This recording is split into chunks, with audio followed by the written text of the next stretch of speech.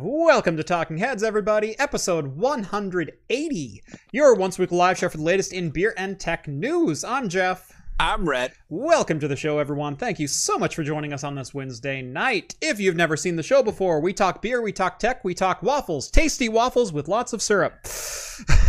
Waffles? Can I get some waffles here?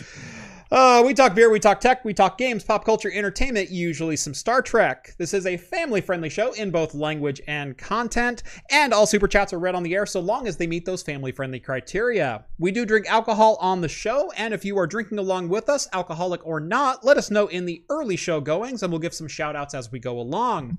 And if you'd like to take part in the super secret chat and the even more super secret after party, think about joining the Patreon or Float Plane. Links are both down in the video description. As a bonus, you'll get exclusive access to the Discord server, where you can chat with myself, John, Rhett, Steve, all of the hosts from Talking Heads, and keep the conversation going over there all week long. And something about catching us on the replay in podcast form on Anchor.fm or wherever your favorite podcasts are found. And that's a show. I guess we're rolling. We're rolling. Welcome to it. Rhett, how you doing? Doing pretty good.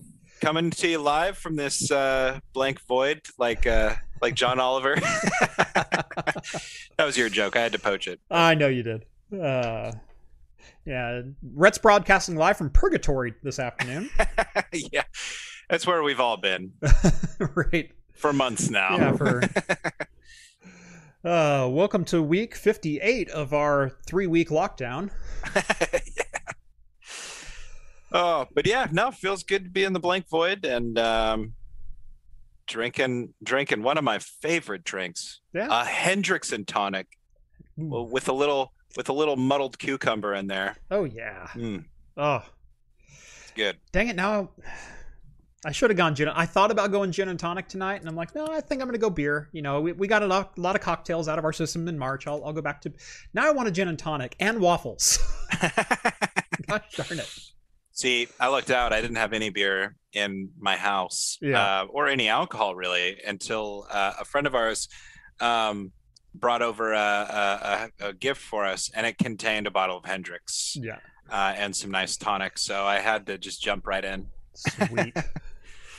Otherwise, I would have been just sipping on some hot tea or something tonight. Yep. No, nothing wrong with that. Andrew, $5 donation. Cider or stout first? I'm going to say cider first, and then save the stout for it when it warms up just a little bit, like later tonight. And Novella Hub, $5 donation. Modest Brewing, bite-sized double chocolate vanilla stout, 7.2%. From Minneapolis. Yes. Topical. Way to go. Did we get Steven Anderson there? $5 donation. Did I miss another one? Right above Novella. Oh yes, I did. The chat went so quick it skipped by me. Steve, $5 donation. Thank you, Steve. Hi, what is Tau on my Z490 motherboard, and what does it do, and how should I enable it? Tau? I'm not sure. I'm either drawing an absolute blank, which could be a thing. Does Jeff draw blanks, anyone? I do. Sound off in chat. I do occasionally. Yeah.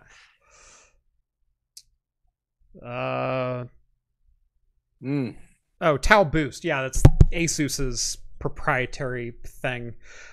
Yeah, just enable Tau. If you have an Asus, I believe it's on their Tough series as well as their Prime series. Sorry, I'm still not used to all of the, like, we're cheating Intel's power standards because they don't have a standardized boost algorithm. And so, like, Precision Boost Overdrive, PBO, I can tell you how to do that on an AMD motherboard. Whatever the bloody heck Asus versus Gigabyte versus, ASRock, they all call it different things when it comes to Intel, but it's the ignore power limit turbo boost. Yeah, check out your documentation, and yes, you should be running it. Michael, $5 donation. LOL, can't send URLs in chat. Check chat logs. Hackaday USB-C PD chip. Ooh, that could be interesting. All right. Let's see. Well, you were having a Hendrix and tonic. I'll go ahead and start my evening. Since you're on the show, Red, I figured I'd go straight into your wheelhouse with a German Doppelbock. This one from Ex Novo, double decorated German style Doppelbock, 8%. And, love a good Doppelbock. Yes. So, and pink swords and kind of like this weird eye kind of pattern on it. Like Illuminati, but not. Erk's drinking a Waterloo Amber. We got Andrew Press and Hello Apple Cider, Cortland. Hemley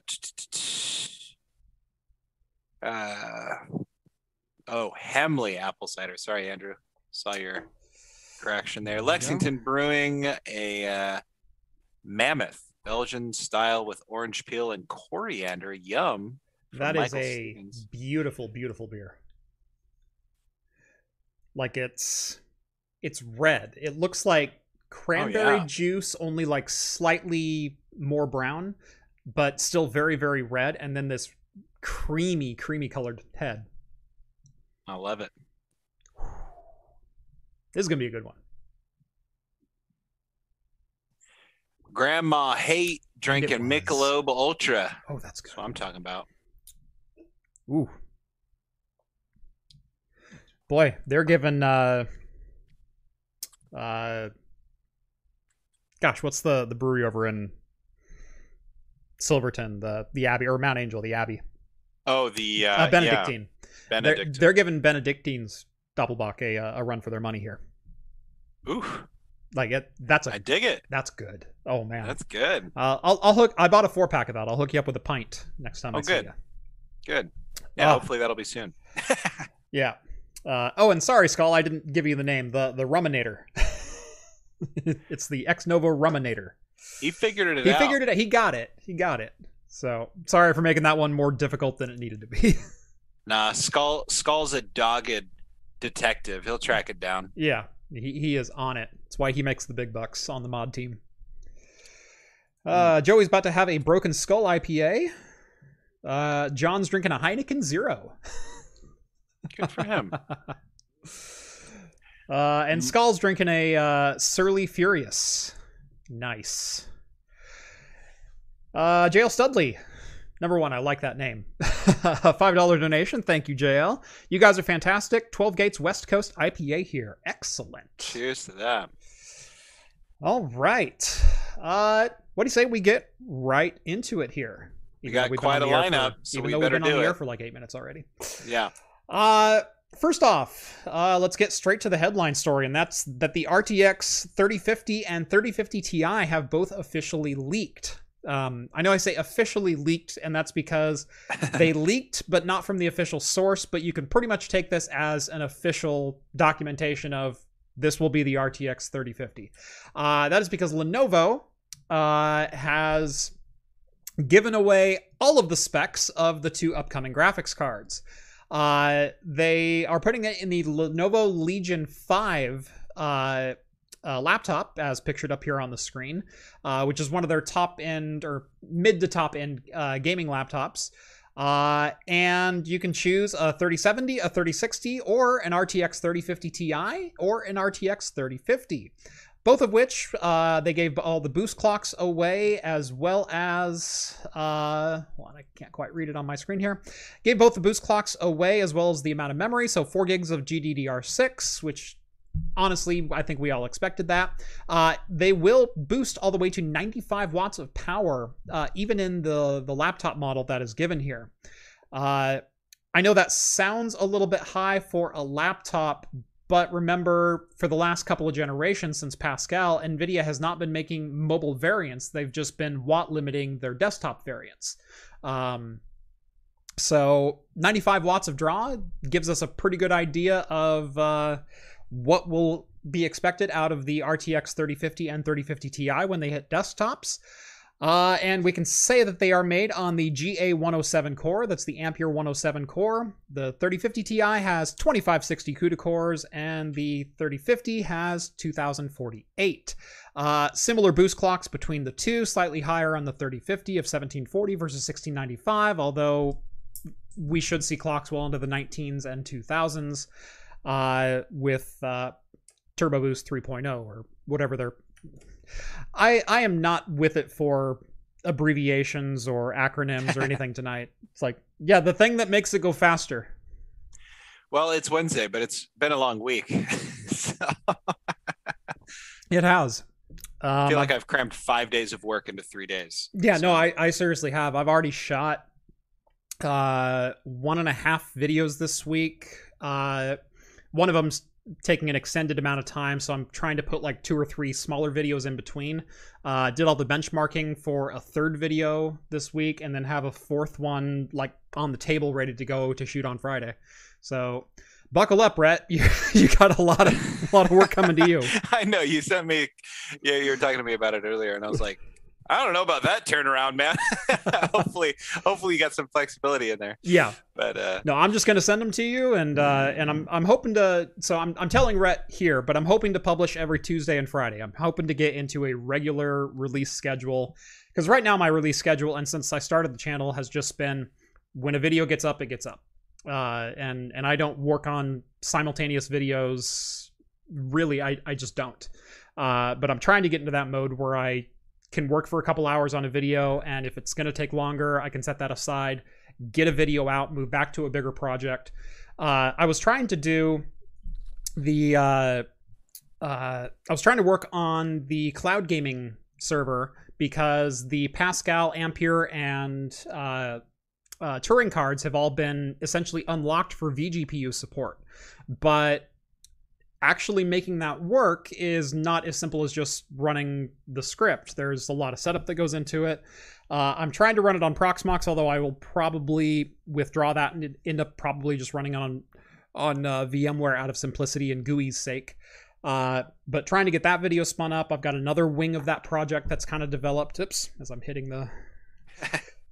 the shock filter or pop filter. So yeah, I'm trying to get some of the other stuff that's been on my desk for a while kind of moved through, and let's get some content out. Sounds good to me. Yeah, I'm all on board. All right, show's over. I got work to do.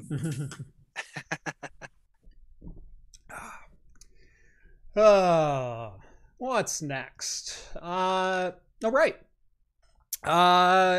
Moving on to Martian news, and that is that NASA has successfully flown the first self-powered vehicle on Mars. They took off their little rotocopter, sent back some images of it lifting up, as well as some images from the drone itself, and it was a complete success. It flew up, it went about, what did they say, about 150 feet or something like that, and then came back down. Yeah. The crazy thing about that is everyone goes, ooh, wow, they flew a drone on Mars. You have to remember the atmospheric pressure on Mars is so much lower than what it is here on Earth. That is, they essentially flew a drone at what would be around 100,000 feet in Earth's atmosphere. The air is so thin there that it practically doesn't exist. For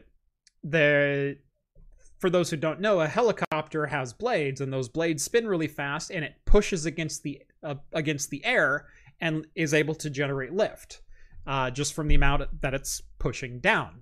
I know that's really layman's terms, but yeah, as Michael says, flying with 1% of our atmosphere. Yeah. There's not air to push on there, right? and they still managed to do it. And the thing with helicopters, you think about, like, there's some features here on Earth that are so big and deep that helicopters can't even fly over them, because once the ground has gone underneath them, they'll plummet a little bit. And most of the time they recover, but so you think about what it's like for a helicopter even to just have that sudden, I guess not altitude gain, because it's not gaining altitude, but even just the dip in terms of what's beneath them, it affects the helicopter. So you got to imagine when you have what is the equivalent of 30 kilometers or so above Earth, you have less to work with. Even variations like that are just going to play hell with your vehicle. So it's impressive. I mean, plus it's on a whole other planet that takes half a year, 3/4 of a year to get to. Yeah. For God's sake, like, oh, they flew a drone. This isn't some kid with their cell phone in their backyard spying on the girl next door as she's sunbathing. Like, which is, yeah. Don't use your drones like that. Yeah, dude, that's a huge problem. My brother-in-law's been dealing with that. Not to get too off topic, but he's been dealing with, somebody's been flying a drone over his house. He lives out in the middle of nowhere. And somebody's been flying a drone over his house, and a couple weeks ago was like chasing his boys around the yard with a drone. Like, oh, you got to be careful. You can't just shoot a drone out of the sky because you're dealing with FCC regulations, and that drone, for all legal purposes, is an aircraft. Yeah. So you shoot a drone out of the sky. Well, it's the equivalent of shooting a plane. Well, here's the deal. Technically, you own up to about 30 feet above your property line, and so. Because that's what is that, Class C space. Drones are allowed to operate in Class C space, but then they fall under private property regulation. And so there's so many different organizations that have so many different fingers into the lawmaking, and there's no laws that are in particularly aimed at drones. And the FAA has taken a fairly heavy-handed approach with drone regulation, because if it goes in the air, it's our domain, and you need to be a licensed pilot to fly something that weighs more than 250 grams. I'm like, really? Yeah, well, we need somebody to regulate it, because this is what's crazy, is just how fast technology evolves anymore, and then regulations lag like a decade behind. It's embarrassing. But yeah, all that to say, don't fly your drones like that. In fact, Mars is a great place to fly your drones because there's nobody to mess with, you know? So good on you. But I will say, I know where your brother lives at. I'm a pretty good skeet shooter if he needs to get it taken care of. He is too. He actually went out there with like a big long fishing net the other day because he was too scared to shoot it out for the legal repercussions. Yeah. So he was waiting with a big fishing net for it to come back, but it never did. So. But it always, stuff like this about the Mars thing, it always makes me think. A few years ago, obviously the big thing was the book and the movie The Martian, which is, it's a great book if you haven't read it, great movie if you haven't watched it. But I always wonder, had the author known what the future of Mars exploration would look like, how that would influence the book a little bit. Not that I think having a drone on Mars would impact his survival that much. It wouldn't have impacted it. In fact, changed the narrative a bit. In fact, I've heard some commentary from NASA scientists and whatnot about The Martian, and they said he got pretty much everything right on the theoretical side of things, as far as, yes, you could grow plants the way he did, yes, you can do this, yes, if we built a habitable building on Mars, this would be very similar to what it would be. He goes, so scientifically it's all sound except for the windstorm at the beginning, because there's not enough air pressure. So circling us all the way back around, there's not enough air pressure to move anything other than dirt. Yeah. That was one thing because actually the way the book came about, if anybody's interested, I'll just give you the brief thing, is that Andy Weir was an engineer, and he loved imagining theoretical space exploration missions. And so he would plan out on pen and paper how NASA would explore Mars. Oh, here's this plan, the Ares mission. And somebody's like, dude, nobody writes stuff out like this. You should put a story in there. So he came up with a story about how somebody got stranded on Mars. And the only thing he couldn't come up with was, how does he get stranded on Mars? Yeah. Because that just doesn't happen to NASA, you know? So he had to get a little inventive with it. But great book if you guys haven't read it. I really enjoy it. Yep. I've read part of it. I was going to do the audiobook, but then I stopped commuting. And so I just haven't. That's a big one. I just haven't done. So I actually need to start. I usually listen to music here in my office. I need to switch to audiobooks. I got to do the same thing. Yeah. The movie is actually a pretty great adaptation, and I love it in its own right. But the book just has so much more humor injected in it. If you thought the movie was funny, the book is even more funny.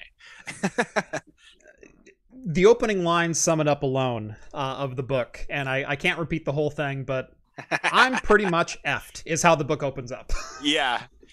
Oh, I love that. He's just like, yeah. No, yeah. I love that book. Anyway. Good stuff. Robert, $5 donation. Does the FAA regulate projectiles? Can I launch recursive smart projectiles instead of a drone to avoid bureaucracy? I think he's wanting to make like a land-to-air automated missile system. Yeah. Boy, I'm not sure where the regulations would be on that. Although anything above 250 grams falls under FAA regulation. So yes. Yeah, I think that you're going to have to consult your state's statutes and rules on this matter. Because... Yeah. Yep. What I will say is if I were to take a drone down and I didn't want to... your brother had the right idea with the net, but crank it up a notch. And if you ever watched Mythbusters, when they were trying to catch pigeons outside, Jamie made a net launching gun with some tennis balls and a net. And so it's like a giant air cannon with like 6 barrels on it. And then he slides tennis balls down there that are hooked to a net, and he can shoot it out, and it literally wraps around anything that it touches.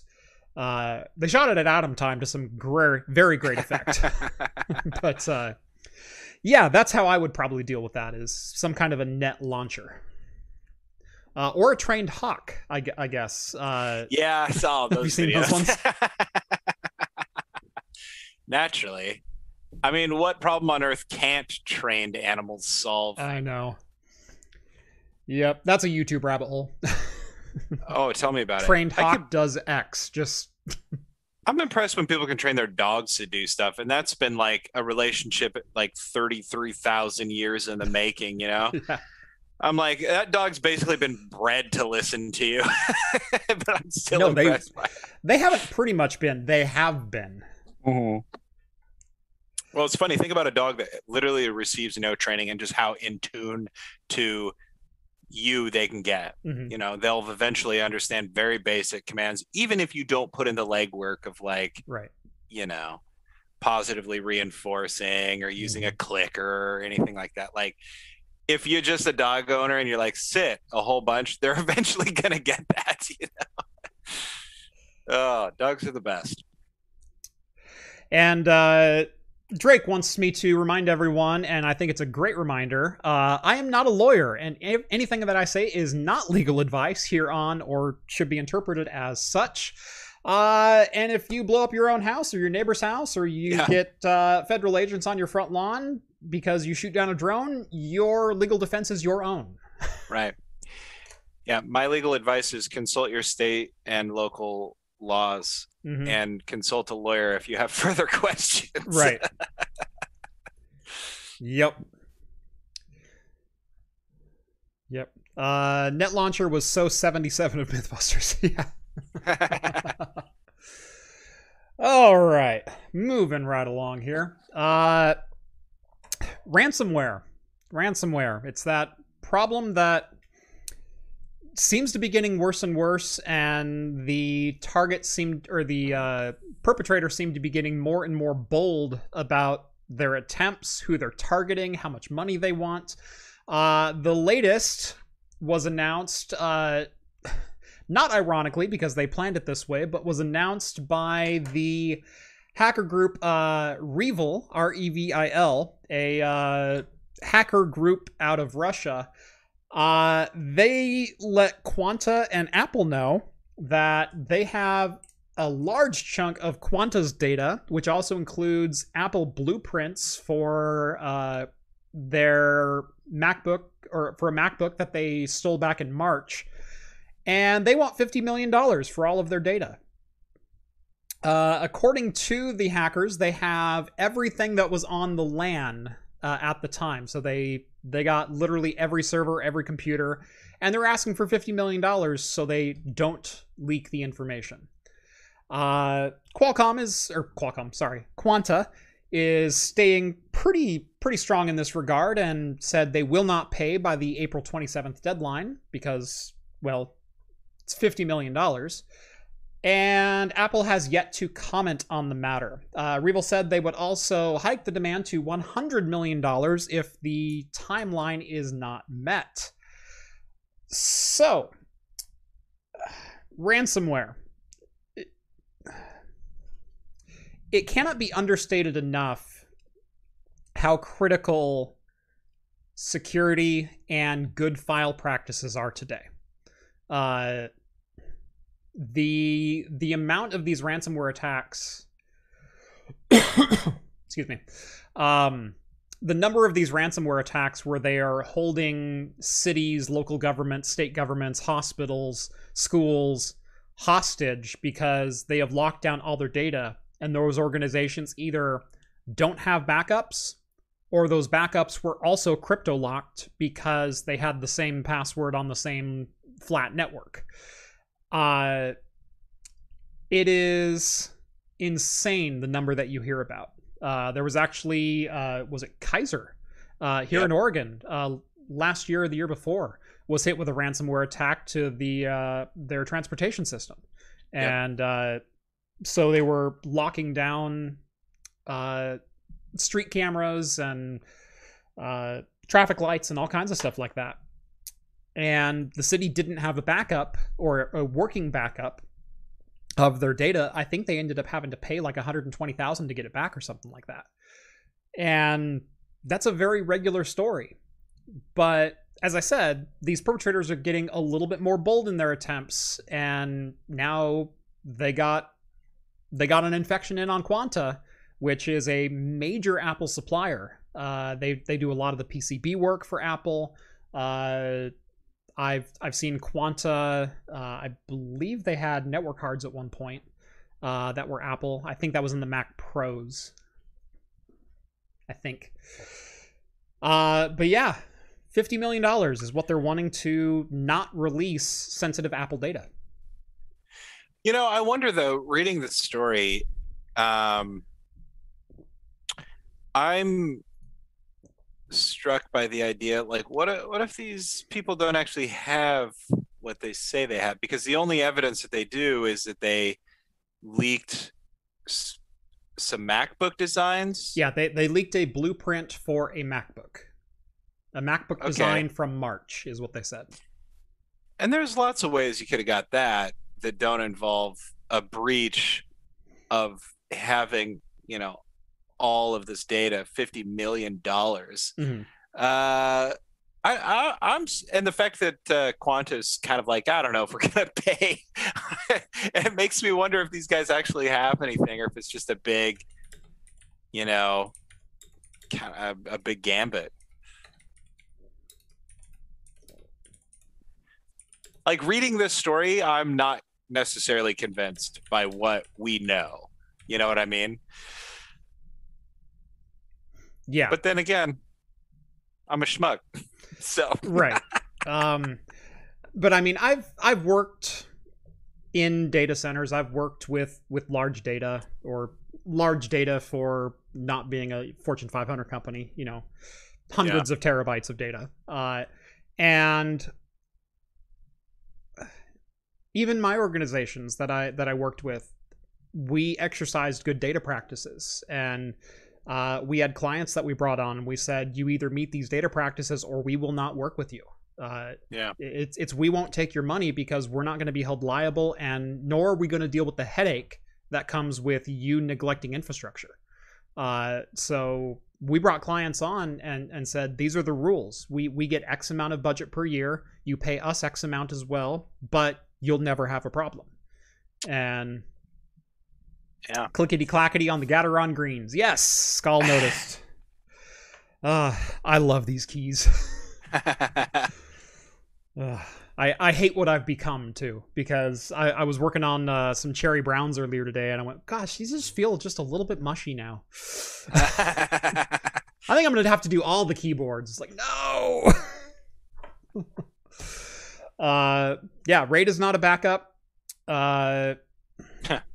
Incremental backups can be a backup, but you also need to take full backups from time to time, and offsite backups need to be a thing. And Non-concurrent passwords need to be a thing. Don't use the same root password on your backup server as you do for your main file server, because guess what? If they have access to one, it means they have access to both. Yeah, I was getting some training from somebody at work recently, and they had this great handmade curated document that had a lot of blank templates for some of the work I was doing, and all this sort of stuff. And I said, hey, can I get that from you? Like, rather than struggling and fussing around, can I just get that from you? Yeah. Oh yeah, sure. They sent it to me without vetting it, really. And it had like all of their credentials for all of these like different accounts on it. And I was like, you should really consider this before you're giving all this out, because we handle a lot of sensitive information. And I was like, plus you should just not write this stuff down, especially somewhere like this. Yeah. It's one thing to have it be vulnerable to outside attacks, but to just have it in something that you're handing out to people. Like,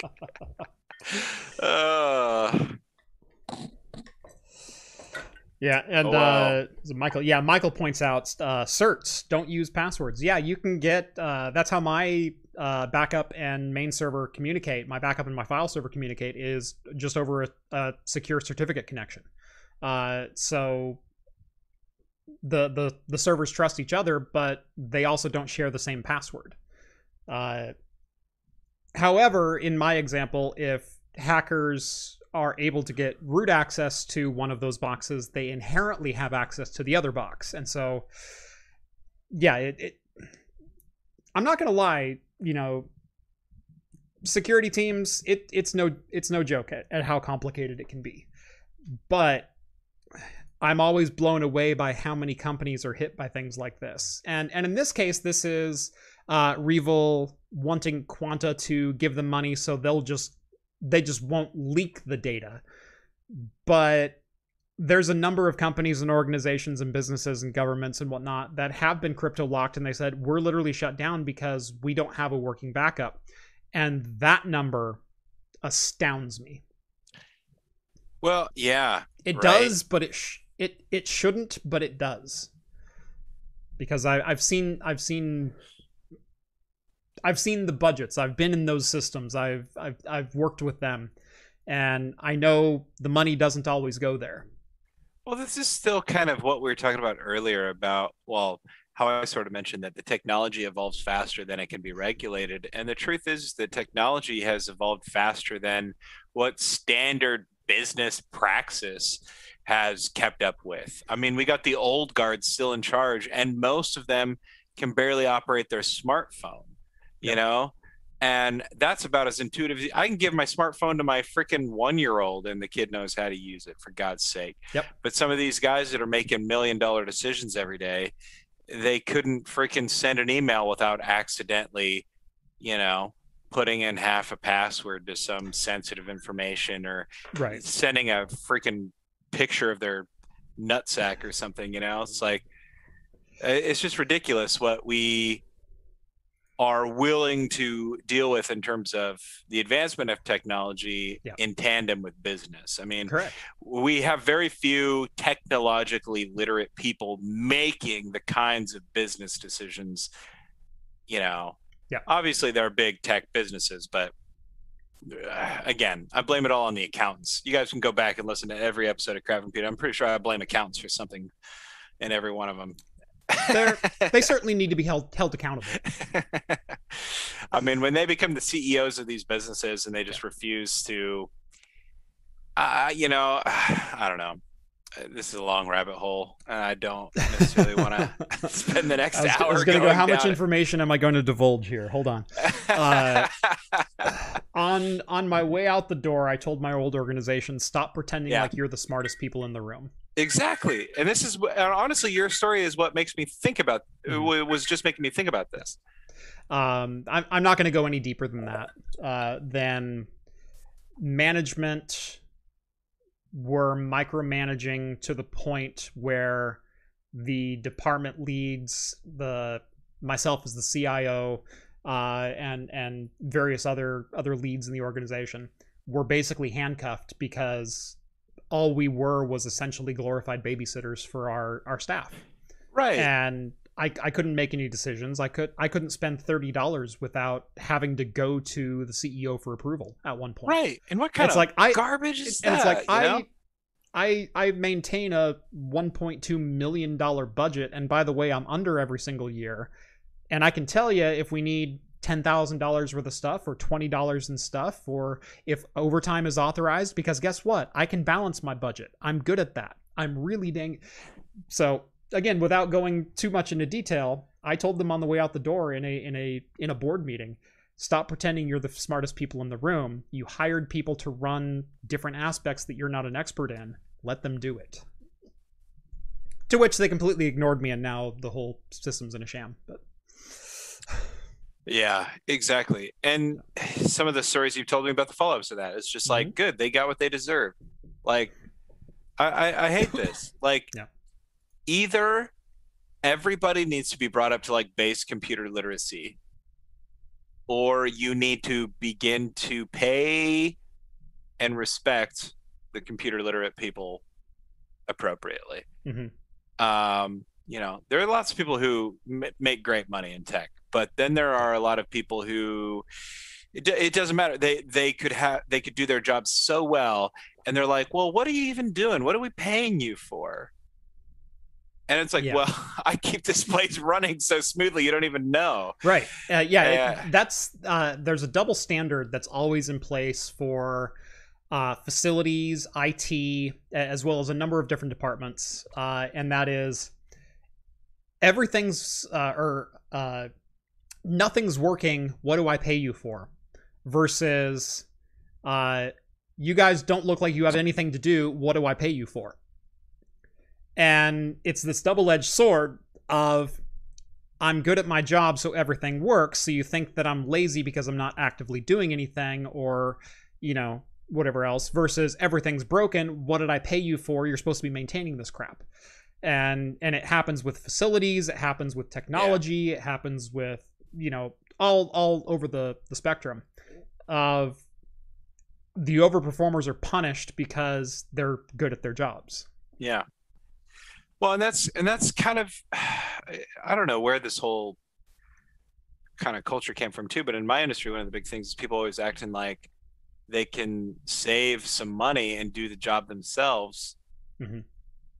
And, well, I can send an email, so I got to do your job or whatever. It's like, okay, go ahead and just do my job for me then. And when you screw up and you need to pay more money to solve it than you would to just have done it right in the first place, I'm gonna kick you while you're down because you're an idiot. And someone higher up in the chat said it. It comes from a mentality that IT is just a cost center, or facilities are just a cost center, and while yes, IT costs money. It costs money to have good security, good equipment, up-to-date standards, smart people who know what they're doing, run your updates, have backups. It's all expensive. It costs money. Yeah. But the cost of having it is lower than the cost of needing it after the fact. Yeah. And that's one thing that a lot of people don't get. They just kind of skirt along until they get bit in the ass. Yeah. Yeah. It's the same thing I see. People are like, man, how do developers like command 6-digit salaries at all these like tech startups? And I'm like, because you're too freaking lazy to learn what they do. Right. If everybody knew how to do what they do, they wouldn't command 6-digit freaking salaries. Right. At these places. Yeah. My brother-in-law got a master's degree in computer or software engineering, essentially. And yeah, he's very near that on an entry-level position. Yeah. Yeah. One of my friends went to like a 12-week boot camp and then came out and got a job making 6 figures. Right. And everyone's like, what did you do to earn that? And they're just like, I know what I'm doing. Right. I do it well. Like, it's just like, you know, I don't know. Obviously, if everybody knew how to do it, you know, then these jobs wouldn't be in such demand and people wouldn't be making $125,000 a year in an entry-level position to do them at some tech startup, you know? Right. Like, they'd be worth $40,000 a year. Yep.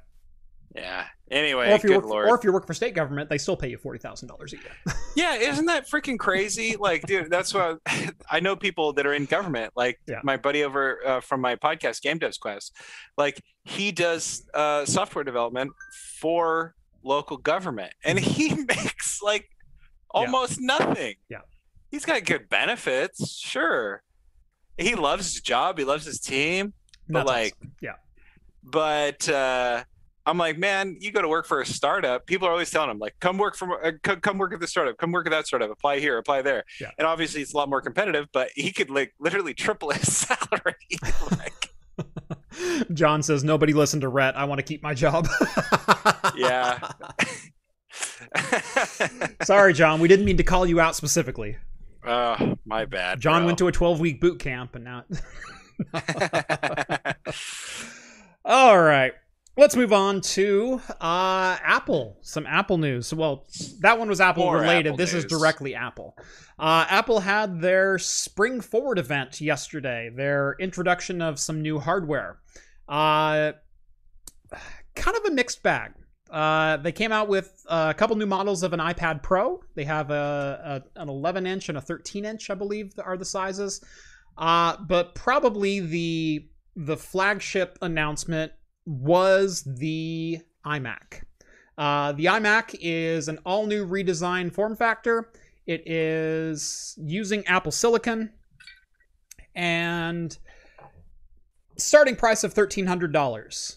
So it's expensive. It's a 24-inch model with a 4.5K Retina display. So very, very good resolution for the size. It is only ever so slightly larger than the 21.5-inch current generation Mac or iMac as far as width and height, but they've done away almost entirely with the bezel, which means they're able to fit a 24-inch screen into a 21.5-inch form factor. The chin still remains because, well, that's where all the electronics are because, well, they're using Apple Silicon, and they decided to use the M1, which is the same processor used now in the Mac Mini, the MacBook Air, the MacBook Pro, the iPad Pro, and now the iMac.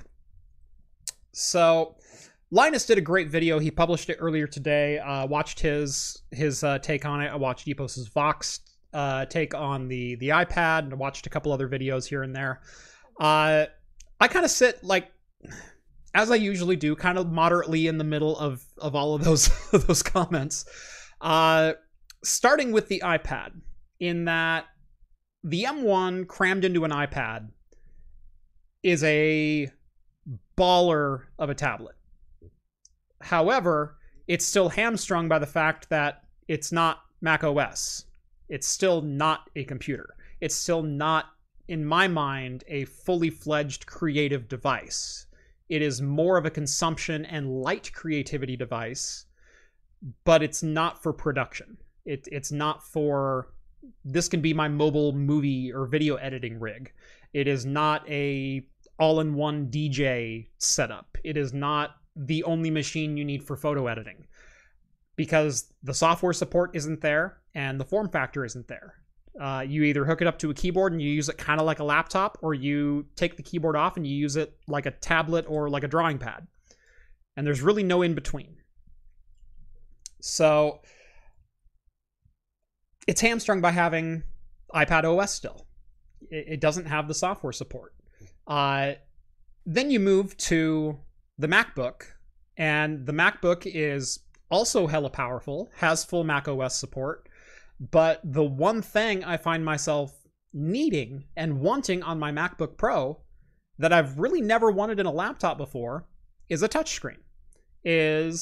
I can now run iPad and iOS apps natively on Mac OS, but I have to use the trackpad on the bottom to kind of guess where I'm touching on the screen instead of just touching the screen. And so it takes all of the utility out of being able to use iPad apps on a laptop form factor. And then we come to the all-new iMac, available in 6 amazing colors. 6 colors and silver. And if you didn't catch what the 6 colors are, they're the 6 colors out of the original Apple logo, the rainbow logo. But here we have the new iMac. Beautiful machine. And I think a great example of Apple double speak. Are you ready? Made for professionals. That's why we put a pastel border around every single one to mess with the user's color perception. Made for professionals. That's why we took the Ethernet jack out and charge you $200 to add one into the power brick. Made for professionals. 2 USB ports. Like, at least this one has a headphone jack.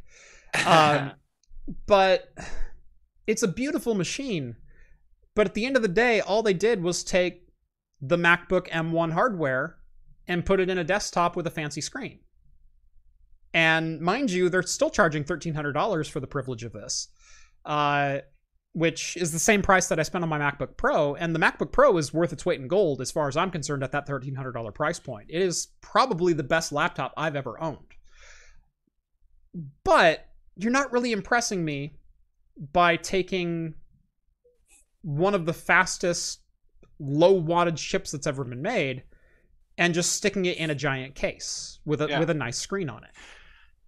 Well, this is a prime example of the frickin' accountants I was talking about earlier. I mean, this is what Apple does better than any other tech company, is they have a huge innovation, in this case, like the M1 chip, but then rather than iterate on it and see how far they can push it, it's time to recoup, baby. So They play the safe bet. They slap it into a piece of hardware. They trim away features, and they slap a huge price tag on it because people gotta buy Apple. Mm-hmm. You know what I'm saying? And they see how much they can freaking squeeze their customer base for. Because there are the Apple users that want to use Apple, that get something from their products. Mm-hmm. And they use them in the professional settings. And then there are the Apple users that buy them because of the logo, because of the white cord on your headphones, because of the freaking Apple is what should be college 101 on how to market a brand, because Apple is a brand. They have a following unlike any other. Especially in the tech space. People got to own Apple like people have to own Nikes. Right. You know what I mean? It's like, it's the same thing. Nikes or Chanel, or, you go down those, fashion icon products. And, is that a real Prada bag? Right. Boy, is that one of the new iMacs? Ooh. And you know what? A Prada bag doesn't do anything that my garbage Wish.com laptop bag doesn't do. You know what I mean? Like, I bought this thing for $799 and it does what your $700 Prada bag does. Yeah. Like, it holds my crap. And this is the thing with Apple. Like, obviously they can make great products. Yeah. Okay. And I'm not saying this isn't a great product, but it's for the people who are going to pay for it because it's got a nice, fancy, half-eaten Apple logo on the back. Right. Now, Fotes says $1,300 for that. What I will say is the base spec essentially is a MacBook Pro 13-inch with the same 8-core ARM M1 processor, 8 gigs of RAM, and 250 gigs of storage, but with a 4.5K display instead of a 13-inch 2560 display. Honestly, it's not that bad of a deal for $1,300. It's really not. However, when you get into the SKUs that actually start to make sense, because the entry-level SKU only has 2 Thunderbolt 4 ports, rather than more connectivity, being a desktop and being a permanently mounted system, you would expect a lot more things to be permanently plugged into it and not have to be a dongle whore on the back of your brand new $2,000 machine. The price of these will regularly jump to $2,000 or more because that's the only way to get 16 gigs of RAM or a terabyte or more of storage. In fact, Apple is charging $800 for a 2 terabyte drive in this, that's a $300 drive. like bar none, and that's retail cost. I bought a 2 terabyte PCIe 3.0 drive about 2 weeks ago. It was $189. But Jeff, you're paying for the privilege of not having to put it in yourself and never being able to take it out again. Right. So I've long been a defender of a lot of the Apple tax, because when you actually compare apples to apple, when you actually compare apples to apples, they've often made sense. Sure. The last Mac Pro was one of the first ones in a long time that I said that is inexcusable garbage as far as what they're charging. Right. $8,000 starting or $6,000 starting price for an 8-core Intel Xeon with 16 gigs of RAM and an RX 580. Like, are you kidding me? Yeah. I don't care what innovation went into it. I don't care the engineering costs. I don't care how fancy your grill is. You're charging $8,000 for a $1,000 PC. Like, let's be freaking real for a minute. And this was after Ryzen came out, and you could get an 8-core Ryzen 1700 for $330. Like the performance just was not there. When you scaled it up and when you started adding things together as far as like what other professional OEMs were doing, such as like HP and Dell, the Mac Pro actually did make sense from a performance standpoint, but the base cost of $6,000 was just a slap in the face. I've seen less and less justification for costs out of Apple the later on since the Mac Pro that we go. And I mean, what is the money going to? You know what I mean? Like, what is the money going to? Because they're one of the most profitable companies in tech, and they're paying their manufacturer workers nothing. Right. In most of their factories. Right. So if you're going to tell me that, well, we need the money so that we can keep funding innovation, okay, fine. But I want to see that your CEO isn't making 120 times what your average worker is making. Put that money into your average worker, because those are the people that are driving innovations. Now that Steve Jobs is a freaking skeleton in the ground, for God's sake. Like, you know. So I'll say, and I'll say it again, my 13-inch MacBook Pro M1 is the best laptop I've ever bought. And it just is. Even though I got the base model, it's 8 gigs of RAM and it's 250 gigs of storage. It's not a powerhouse. If I had spent $1,800, I'd still call it the best laptop I ever bought. But, and you know why? Because also though the M1 was innovating. Yeah. Like when it came out, that was all we talked about that day. Mm-hmm. You know? Yeah. Like there's a reason, because it was exciting. Yeah. This isn't exciting. It's a cool form factor. The colors are hideous. I'm just going to come out and say it. I don't even care about the colors. I think that's a weak decision for what they're shilling the product as. But you looking at little Rhett over here. Okay. Yeah, I kind of like the violet colored one. Yeah. Why not? I guess. But what does that cost? It's $1,300. In fact, some of the colors are only available in their higher SKUs. Oh, Jesus. They're extra. No. Yes. No. Yes. No. There's like 4 colors that are available in the base SKU. One of them is silver. I think one of them is that like weird yellow. There's tangerine, and then one of the 2 blue or purple ones. So they put the most bullshit. Okay. Yeah, no. and then you get red, green, or whatever. Yeah, you get those other 3 only if you buy the $1,600 SKU or up. All right. Grab your shovel. We got to go wake Steve Jobs up. They're taking a book right out of Fortnite here. Yes, exactly. With cosmetic DLC. The only thing that these damn computers are missing is a stupid dance animation, for God's sake. And we're only a few years away from that. Right. Before these things are going to be flossing in our face, you know? Little Carlton. Yeah. Or dabbing or whatever. Dab, yeah. Yeah. Yeah, and it's like made for professionals. Then give us silver and black. I've never walked into a recording studio and looked at a rose gold monitor before. Like, yeah, that's true. Yeah. So, yeah, it's frustrating. It's very, very frustrating to see, number one, how good these computers probably are. They're great computers, but there's so much marketing BS and whatnot behind it.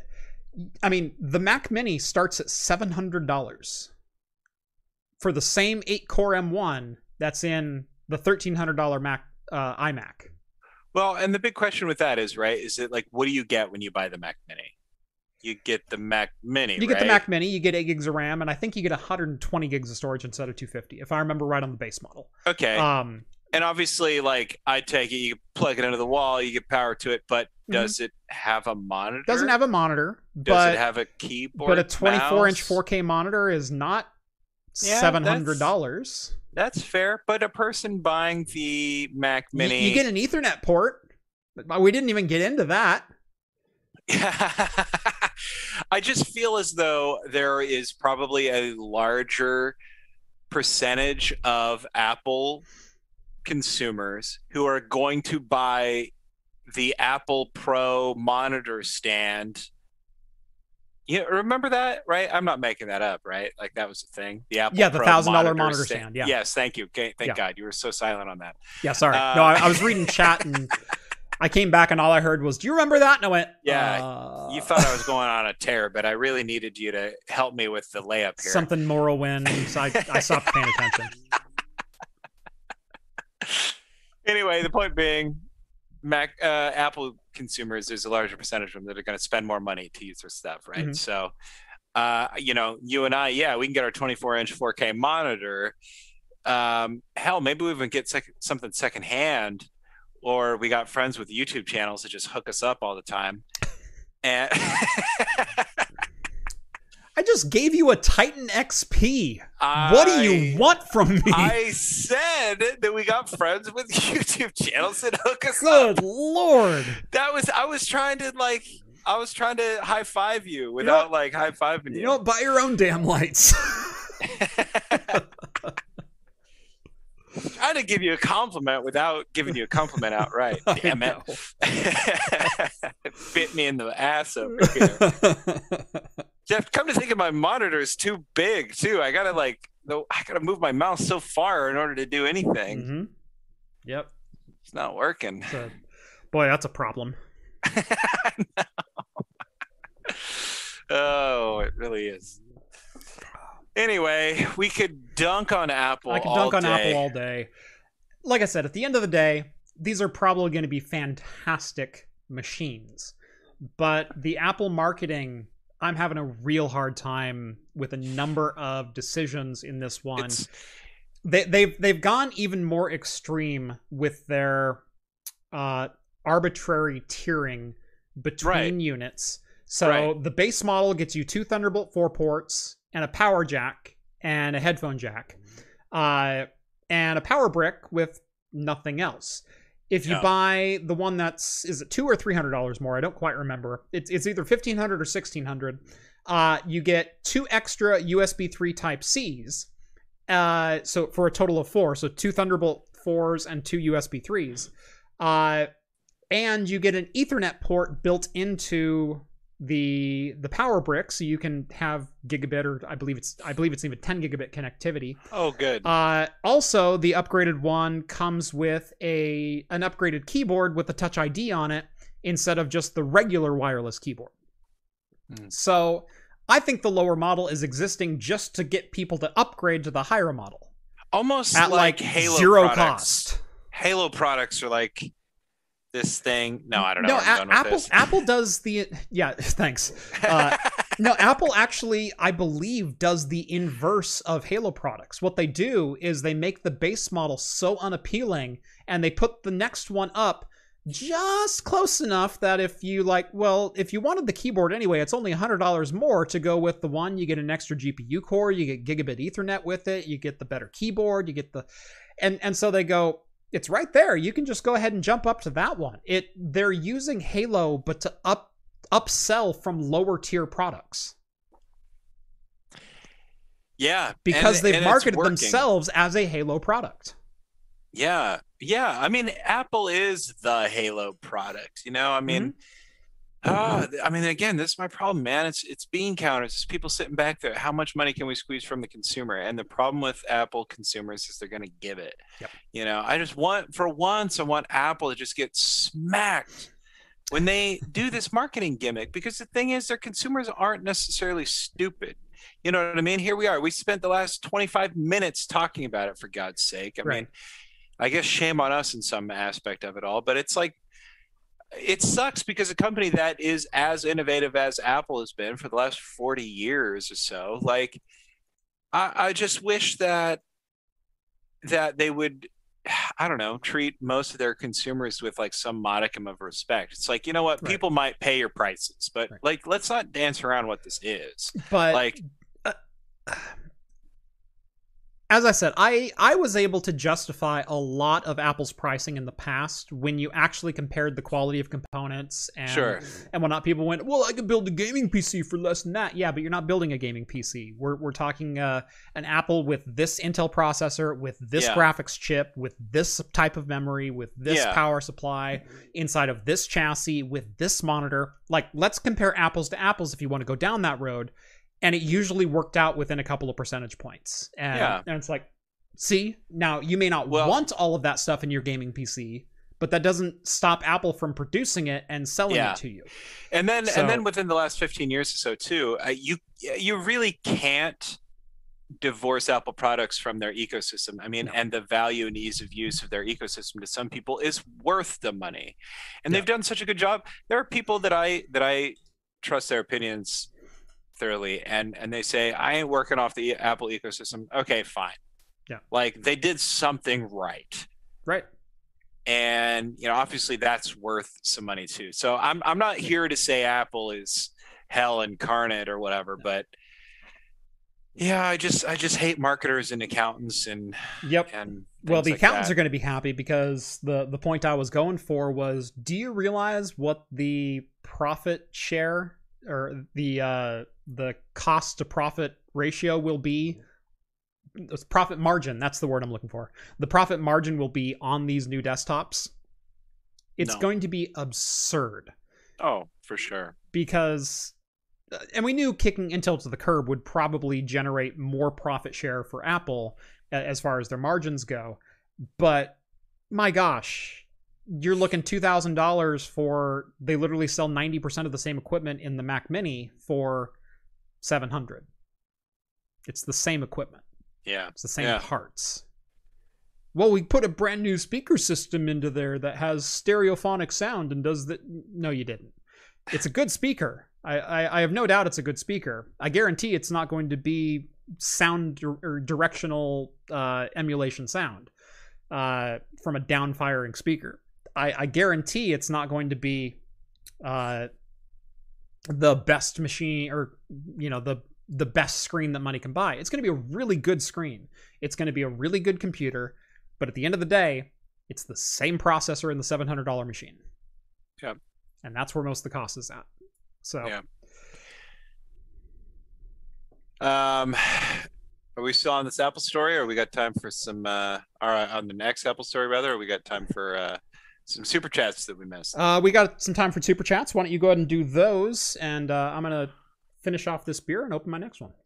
Okay. I don't know what we missed. I think we might have missed Michael Strouts way up at the top. Oh my God, people stop mounting network drives to a letter in Windows. I actually responded to that one. I didn't see that one as a super chat, so I might have missed that one.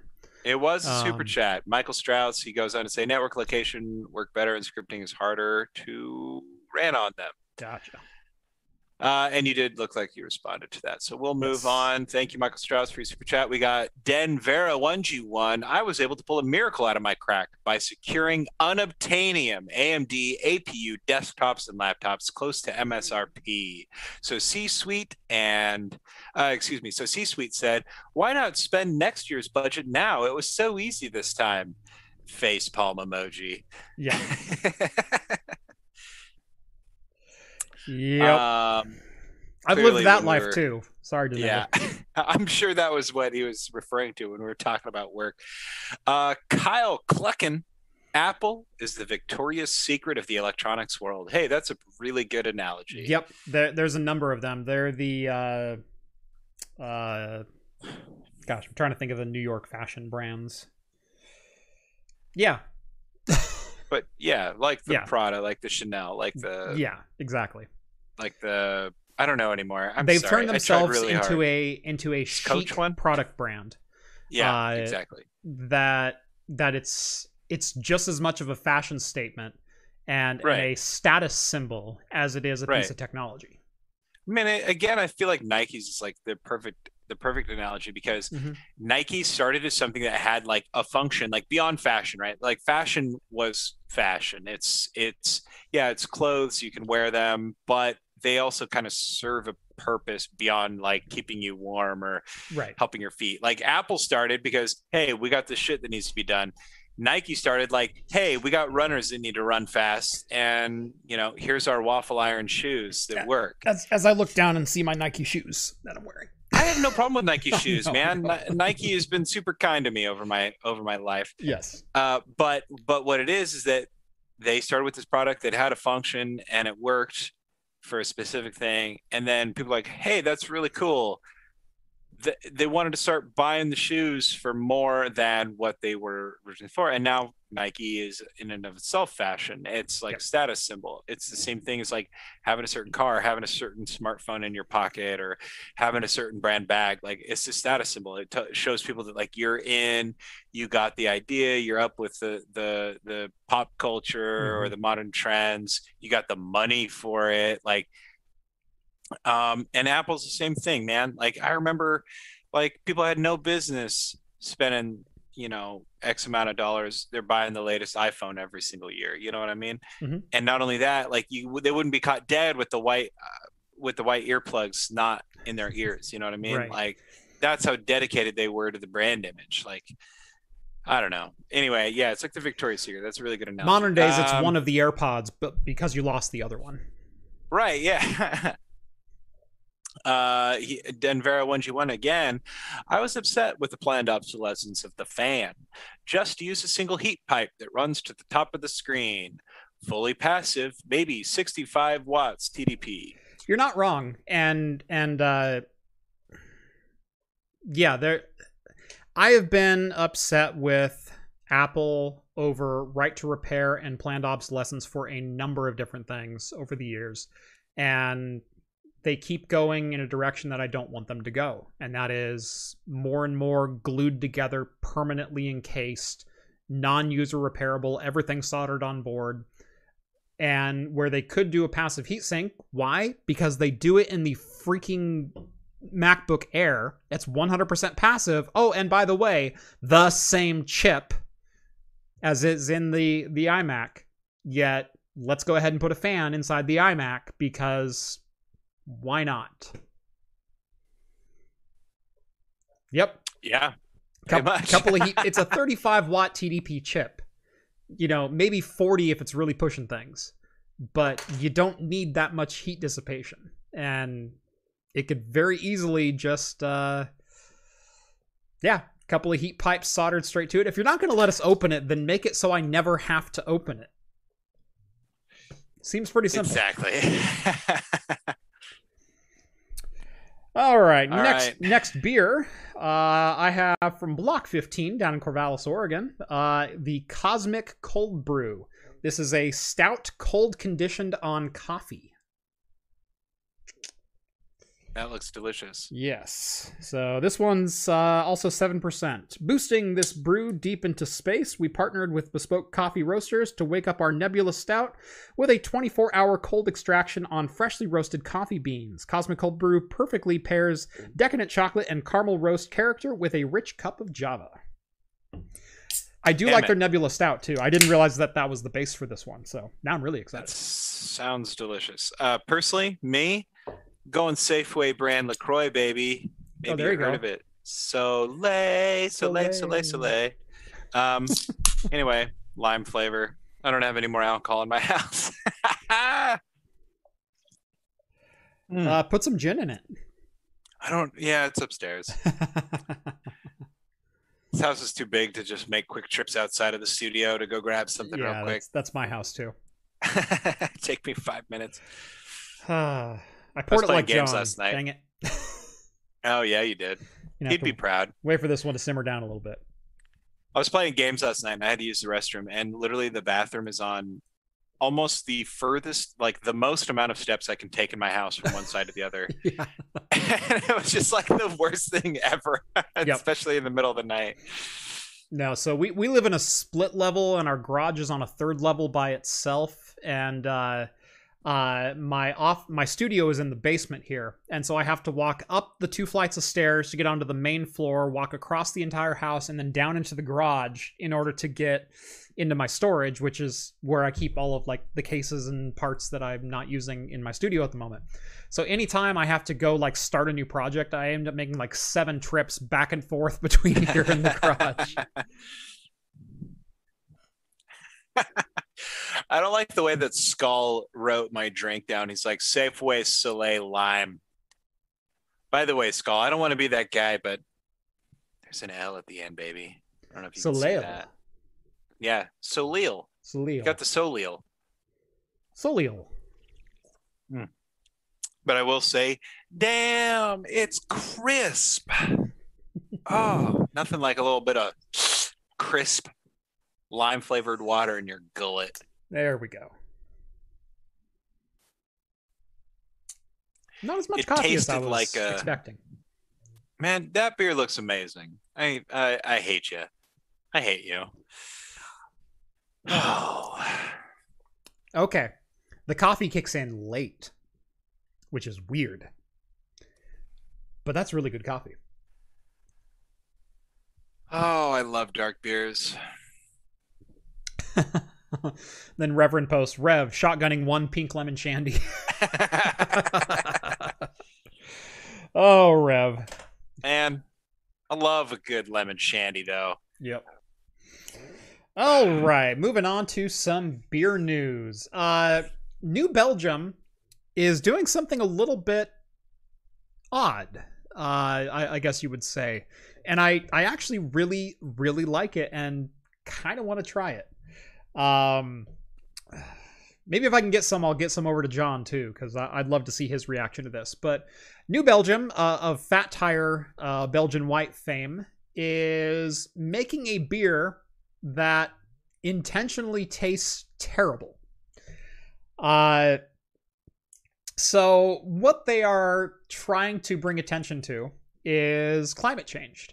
And what if we made a beer out of the only resources that would be around if climate changed to the point where hops and some other ingredients were not as plentiful or just flat out were not available?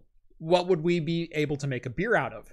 And it's things like dandelions and smoked water and where's it at?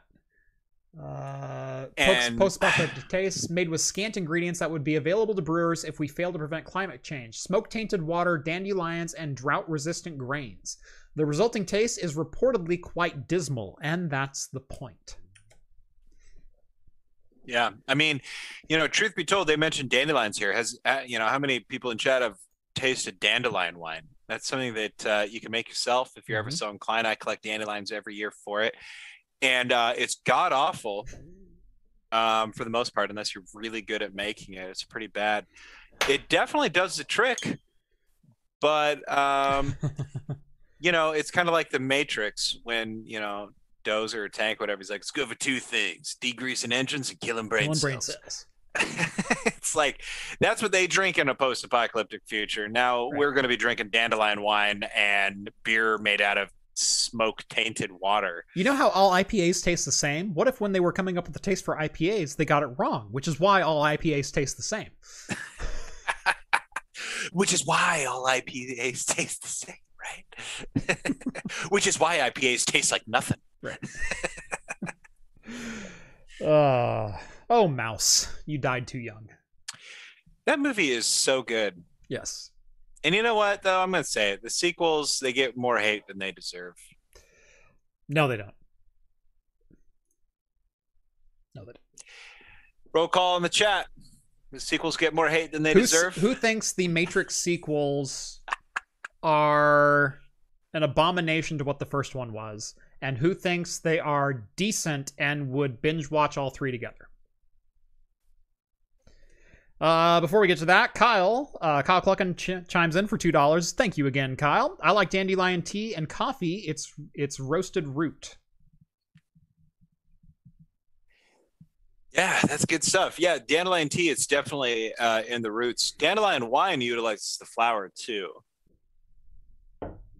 There's almost the whole plant of dandelions is edible. Mm-hmm. And they used to use the greens in salads and stuff like that. It's actually a really great plant for anybody that's into like foraging and things like that. Grows in your yard, so get out there, collect as much as you can, and dry them, and you can use them in all sorts of stuff. Oh man, so far we're winning. So far, I'm here, losing. Jeff. Yeah. Here's the thing: I'm not going to sit here and say that Matrix Reloaded and Matrix Revolutions are amazing movies on the caliber of Matrix 1. Mm-hmm. They are not on the caliber of Matrix 1. In fact, I'd say, yeah, they were kind of a disservice to Matrix 1. But they get far more hate than they deserve, and I think they are fun in their own right. They're definitely okay. Like, I don't hate them. I don't actively hate them. If they're on, I'll probably watch them. But the thing is, just like, let's take the original Star Wars, and then let's take the Star Wars prequels. The Star Wars prequels, for a lot of people, hold up. No, follow me for just a minute here, okay? Follow me for a minute, because I think you're going to agree with this statement. The original Star Wars, the effects hold up today because everything was shot practically. Everything was live camera effects. Okay. Very little, no computer animation, nothing like that. The first Matrix was shot actually fairly low budget, and they developed camera effects and digital effects specifically for this film. Bullet time was not a thing until they sent a whole bunch of digital cameras in a 360-degree loop and had actors perform stunts in the middle of that, and then wrote software to throw those all together into a smooth rotation. And that's why we get the shots that we do out of the Matrix. Those were all shot live action. They were green screen and they were interposited onto things later, but that's why those effects hold up, is there's actually actors in the middle of that without any digital effects on them other than removing the wires. Yeah. And it does a fantastic job with world building, because they don't have to sit there and explain the world to you. They just live in the world, and the world is what it is. And the world is a character unto its own that you have to discover on your own. Move on to the Matrix sequels and the Star Wars prequels. They say, we have much bigger budgets now. We want to do this kind of scene. Well, what would it take on location? Well, we'd have to bring out, 70 people plus a safety team plus a stunt crew plus this plus that to do all this kind of stuff.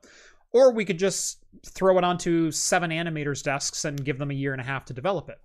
And they said, well, let's do that. And it's nowhere more obvious than in the Neo fighting 1,000 Agent Smiths, where not a single part of that scene is practical. It was literally 100% CG. And it looks CG. And it looked CG in 2001 when it came out. Yeah. And... so here's the thing, though. Like, that scene looks like dog shit today. Yeah. It looks like hot dog shit.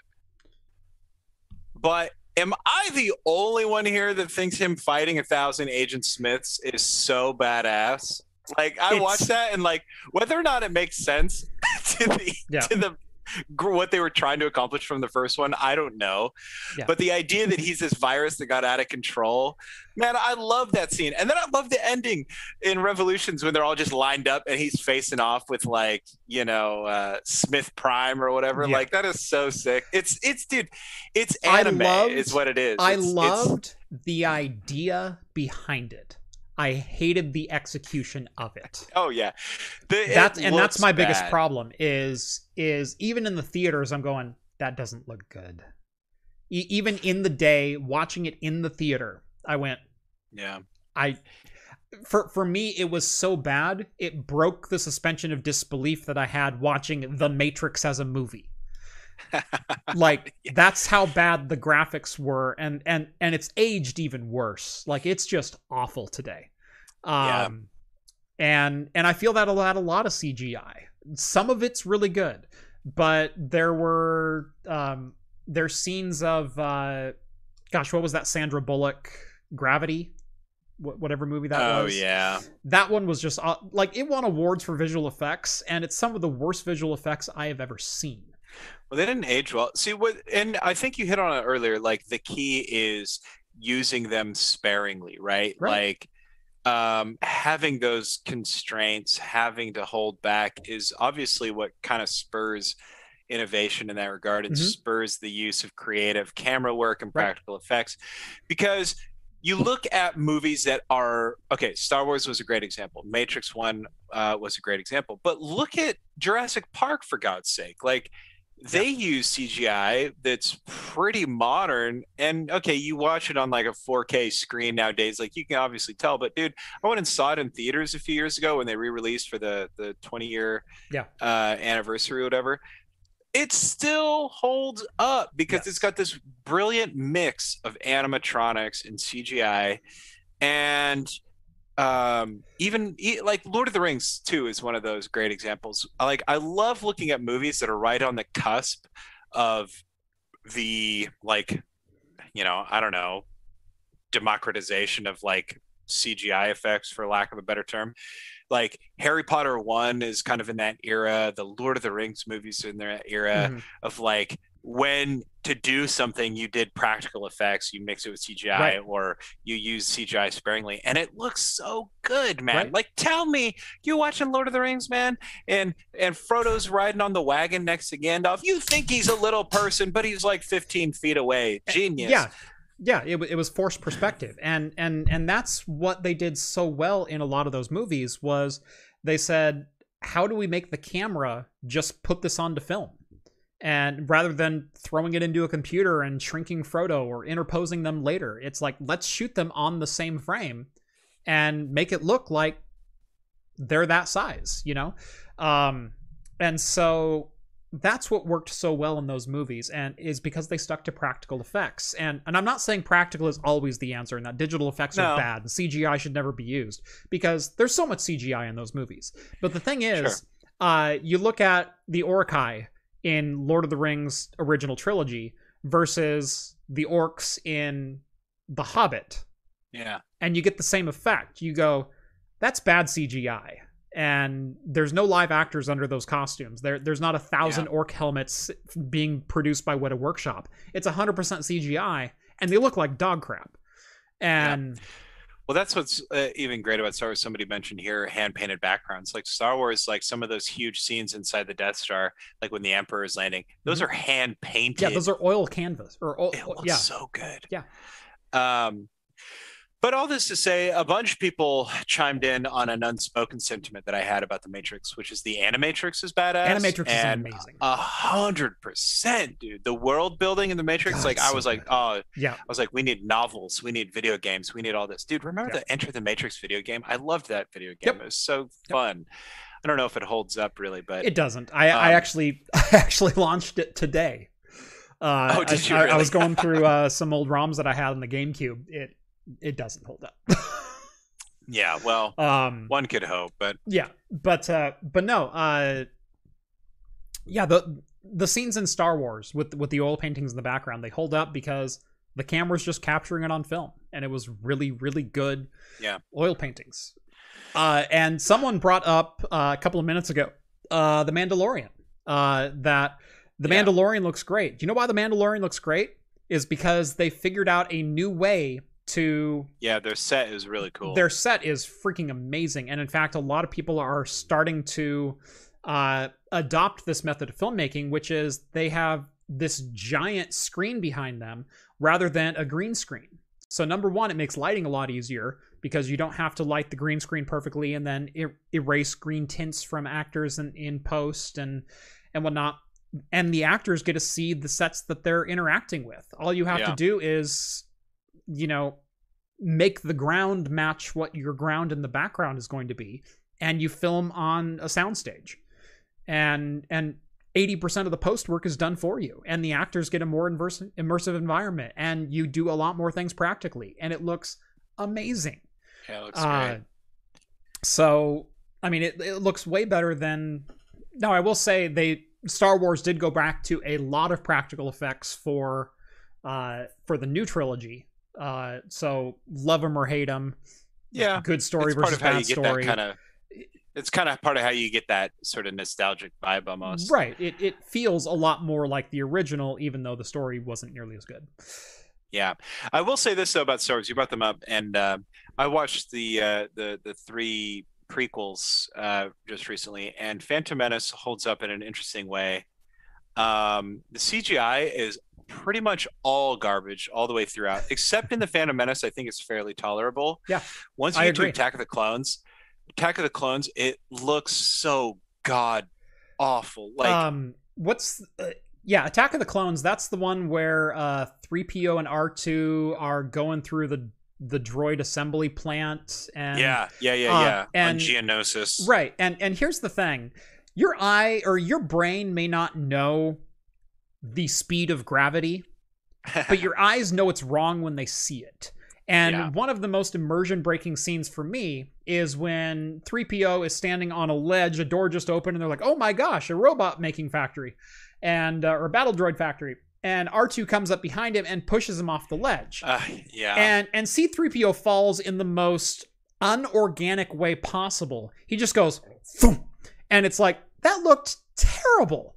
It looked, and again, if you're talking about like immersion-breaking effects, that was one that's like, that's not real. Yeah. Because your eye knows it's not real. When the Hulk is smashing Loki around, it looks really funny. But there's some scenes of the Hulk prancing around and gravity is not acting on him the way gravity should, that you're like, that's not real. As good as the Avengers effects were. That's because that's magic, okay? Right. Yeah, but I don't know where I was going to go with that. But I was kind of impressed with Phantom Menace kind of held up. And then there's some stuff in Revenge of the Sith that's not that bad, but Attack of the Clones is just like steaming hot pile of garbage. Yes, yeah. Which is crazy because, you know, it's kind of directly responsible for the Clone Wars, which is single-handedly like some of the best Star Wars ever. Correct. Yeah, there's other stuff I was going to say about that, but I don't remember what, so might be best just leave it. Anyway, sounds like I won about the Matrix. Thank you guys for chiming in. Yeah. What I'll close with on the Matrix, I don't even know how we got there. But I'll close on the Matrix with, I would totally binge watch all 9 episodes. Post-apocalypse. Post-apocalypse. Okay, gotcha. I would totally binge watch all 9 episodes of Animatrix and then the first Matrix, but I'll usually stop there if I just want to watch the Matrix. Yeah. Because while the story was okay in 2 and 3 in Revolutions and Reloaded, and people went, well, it's just a Jesus story, and in fact he even like goes out on a crucifix kind of thing. Yeah, it is kind of a Jesus story, you know. It's the prophecy, it's the one will save us and whatnot. It's a trope as old as literature itself, but it's the effects that break it for me. It's where the Matrix was groundbreaking in all of its practical and digital effects. The 2 new ones went 100% the other direction, and they actually regressed to some bad trends in the industry of over CGIing a lot of scenes and not using practical effects, and we'll just take care of it in post. And well, we can't get 1,000 extras to look like Agent Smith. Well, cool, we'll just CGI the entire damn scene. And yeah, you know what else I loved about the first one is that it's peak 90s. Oh god, and like everything on Earth, like or in the Matrix in the next movies, kind of loses its 90s vibe. It's like they just kind of threw it, which is fine, but like it being 1999 in the movie felt like kind of an important like thematic element, you know, this idea that this is the end of history, in a way, which is what which is what people really believed going into that time. Like after the Cold War, we Morpheus going the peak of human civilization, late 20th century. Yeah, I'm starting to agree. And exactly. Yeah, I definitely agree, because after that you get 9/11, then you get freaking War on Terror, Second Gulf War. War on drugs still going strong. Oh god, giant recession. Then you get a pandemic. One? It's like, yeah, exactly. It's like 1999 wasn't that bad. I have lived through so many once in a lifetime events in my adult life. I am just done. I know. It should be smooth sailing from here on to 75, right? I hope so, but it's not going to be. Right? Did you see that Chicago Tribune opinion piece going around on Twitter today? And it was like, writer so-and-so says that easy breezy millennials are going to be forced to grow up soon.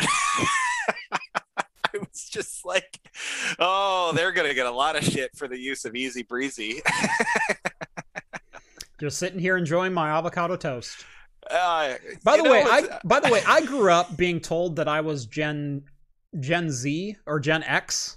And then somehow we eventually got lumped into millennials, and then it's like, no. Millennials were always your generation. The next generation is Gen Z, and then Zoomers and whatnot. It's like, I was told when I was growing up I was Gen X. Yeah. And then suddenly I'm not. And even Steve is like being lumped into millennials, and he's like, whoa, bro. Steve is definitely out of it. I lumped him in that one time when we were doing the thing, because to be honest, Steve acts and looks younger than he is. Yes. Steve is almost 10 years my senior. Yeah. He told me his age. I was like, oh shit, yeah, he's not a millennial. And well beyond what Red is. Like if there's a line to be drawn, John, Steve, and myself are Gen X, and then Rhett would be a millennial. Yeah. If there's a line to be drawn, it's somewhere in between those. Yeah. That's true. Yeah. I can sort of forgive the people for sort of shifting the generational sort of guidelines, because as there are more like kind of generational like markers in history that have developed, like it kind of shifts a little bit, because I've heard that the one of the really kind of key identifying factors for millennials is like, we all have memories of 9/11, but we were all not quite, we were all kids or not quite adults. Like we were all still, I was probably in high school. Really close to adulthood. Right, but you were still in high school. So I was in high school during 9/11, that's true. But they're like, well, you've grown up with the internet your entire life. You know everything that you did in school was on the internet. It's like, no, it was not. Right. None of our computers were networked in elementary or middle school. We had the internet in high school. The teachers there were like 35 computers in my high school, and that was it. Yeah. Like, we did not grow up on the internet. 99% of my class load was pen, paper, textbook. The internet wasn't the thing yet. It was there, but we were also told you have to learn the Dewey Decimal System because this Wikipedia thing's a piece of crap. Yeah, you got to learn how to properly cite sources. And by the way, that was in college. Yeah. Right. So yeah, it's kind of a weird thing. I try not to look at it too much. I mean, there are a lot of generational gaps that have a huge swath, and millennials, they say the millennial gap ranges from like 81 or 82 to 1996 or so. Yeah. Which like isn't that big in history, because like the greatest generation has like a 20-year kind of gap. Boomers have like, boomers, they started at the end of World War II. Yeah. And then there's some people who are Boomers were like some people 42 to 65, I think. Right. I was going to say, like, there's some boomers that they say they're boomers and they're born 1965. I would argue that's probably more Gen X, but if they want to be boomers, go for it. Like, I'm not going to knock boomer too hard, because somebody was just in the chat like, I'm a boomer and proud of it, which, hey, cool. No knocking anybody's generation here, except when you're saying we're easy breezy. Stop blaming the young people for problems we had no control over. Stop saying millennials have had it so easy, and oh, they're living at home for longer than any other generation because they're lazy. No, it's because I can't afford a damn house. Right. Well, that was my favorite thing in the article. It said something like millennials have a pathological proclivity towards short-term living. And I was like, you MFers. We weren't the ones that pissed our entire planet away. Like, we weren't the ones that pissed every single gift that we were given by the generation before us away. Yep. We have a proclivity towards the short term. Yo.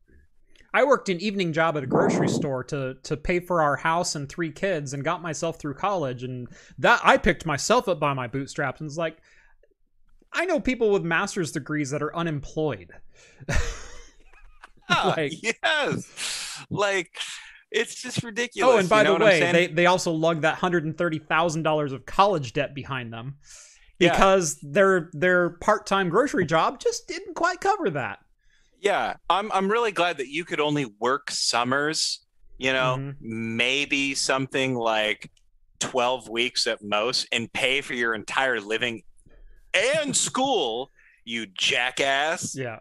But don't worry, we're easy breezy. Easy breezy. I can't even buy milk without freaking counting quarters and making sure I'm going to make. Yeah. Oh my God. Don't even get me started. It's like, you got any sort of issue, you just hope that Tylenol fixes it. Not only that, the house I'm buying costs literally like 12 times the first house my dad bought. Yeah. So why don't you just shut up Yep. with your easy breezy? Yep. Yeah, my house is almost 6 times the price of my dad's first house. Yeah, so. It's easy breezy over here. Yep. Yeah.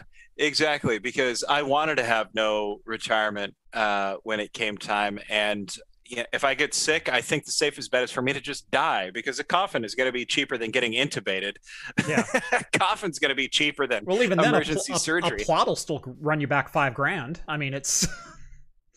Honestly, yeah. Oh, dude, for sure. And what's crazy, too, even getting into the incinerator costs more than it really should. It's like, for God's sake... Yep. Can my backyard be a moratorium? Because I ain't going to be charging what the city's charging. I got a septic tank. It'll take care of me in about 7 years. There'll be nothing left. God. I'm still hoping that everybody in my life is just like, he talked about Viking funeral pyres a lot. Let's put him on a Viking funeral pyre. You know what, Rhett? If it ever comes to it, I will use this video as witness of your last will and testament. Thank you. Just make sure I'm dead first. Yeah. Which river? Because I'm a little leery of shooting a flaming arrow into the Willamette, because I think it'll take the rest of the river with it. It depends. Yeah, it definitely depends on how long I got left. If we're north of Oregon City, there's a burn moratorium around the river. Like here, I think would be okay. But not only that, but like how much of all this like fracking stuff, and not that we have fracking here, I was just trying to make a grim joke, but how much of it has gotten into the river, right? You try to light my boat on fire and the whole river just goes up. Yeah. That's a grim omen. Anyway. I had one more joke. What was it? Oh, speaking of millennials have it so good. I've gotten comments a couple of times because I've posted pictures on Twitter of my car, of my 350Z, which is a great car in great condition. It's almost old enough to drink. Next year it'll be old enough to vote. And it was still $9,000. It was only $9,000 though. And I bought it actually for kind of economy reasons. I had a truck and I was spending God knows how much money on gas commuting 30 miles one way to the only job that I could get and hold down. And I went, you know what? I want something that's a little more fuel efficient. So I actually bought a small convertible. I bought a Toyota MR2. I went, if I'm going to commute, it's going to be fun, but it'll get good gas mileage, because that thing got almost 30 miles to the gallon. Yeah. In a 2003 MR2 Spider. But the problem is I'm 6'5", and after about 20 minutes in that thing, I'm going, oh God, my back, I can't move. And so I traded that in and bought a 350Z, which is a larger convertible to actually hold my frame. but it was only $9,000. It's not like I'm out there driving like a brand new CTS-V or C8 Corvette or something like that. It's like, it's a $9,000 car. Like, the only reason I was able to get that is, yes, we have a truck and a family vehicle, but it's like I went out and bought a Honda Civic. I just needed something to get me from A to B. This is the big issue that I have with the generations that judge us, though, is that like you made an economical decision and it looks cool.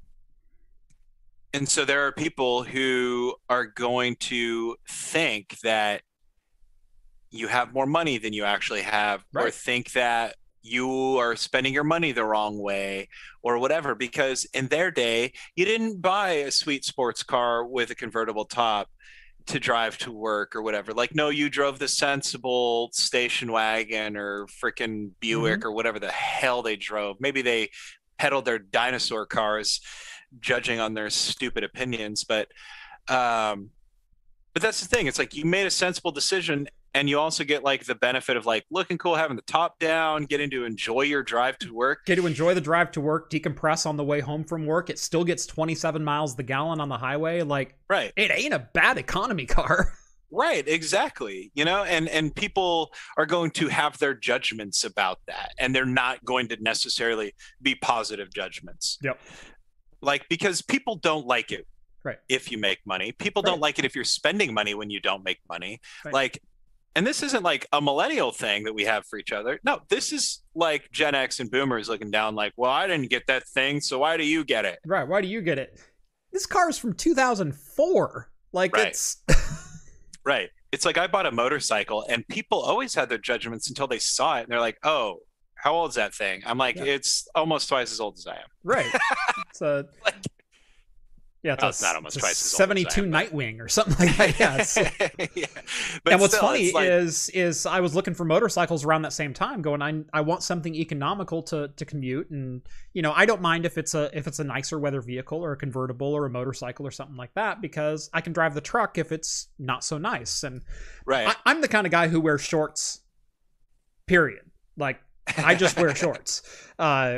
You know, if it's above 35 degrees, and I'm talking Fahrenheit, not Celsius, I'm wearing shorts. So it's like, yeah, I'll drive a convertible in Oregon because I'm cool having the top down at 45 degrees. Yeah. And I drive it at 45 degrees. In fact, Rhett was able to pick up my car in a parking lot because he went, it's only 45 degrees outside. I bet that's Jeff's car with the top down. Yeah, that was so funny. And it worked out too, because me and my wife were having a conversation about people who drive with their tops down in that kind of weather. And I had mentioned you by name. And then we walk out, and I was like, and she's like, look, there's another one. And I was like, oh no, that's Jeff. No, that's actually Jeff's. That's great. Yeah. But yeah, you know, that was something that really came out during the 2008 financial crisis, was like, you just couldn't have nice things without people thinking a certain way of you. Yeah. And it still pervades, and honestly, we all got to support each other. You want to buy a freaking convertible to drive to work to save some money on gas, please, by all means, for God's sake. Like, we need more people buying vehicles that aren't, you know, 20-year-old Ford F-150s that guzzle gas, like, you know. Oh, I should have bought a Prius. Oh yeah, because lithium's really cheap. Yeah. You ever replaced a battery on a Prius? Yeah, it's almost half the cost of that Nissan that I bought. Yeah, you know, and that's a great point, man. It's and not only that, but like, if you get an EV, let's say, like, oh, you want to say you should get an EV. Okay, what they don't tell you about EVs right now is how much it costs to register them.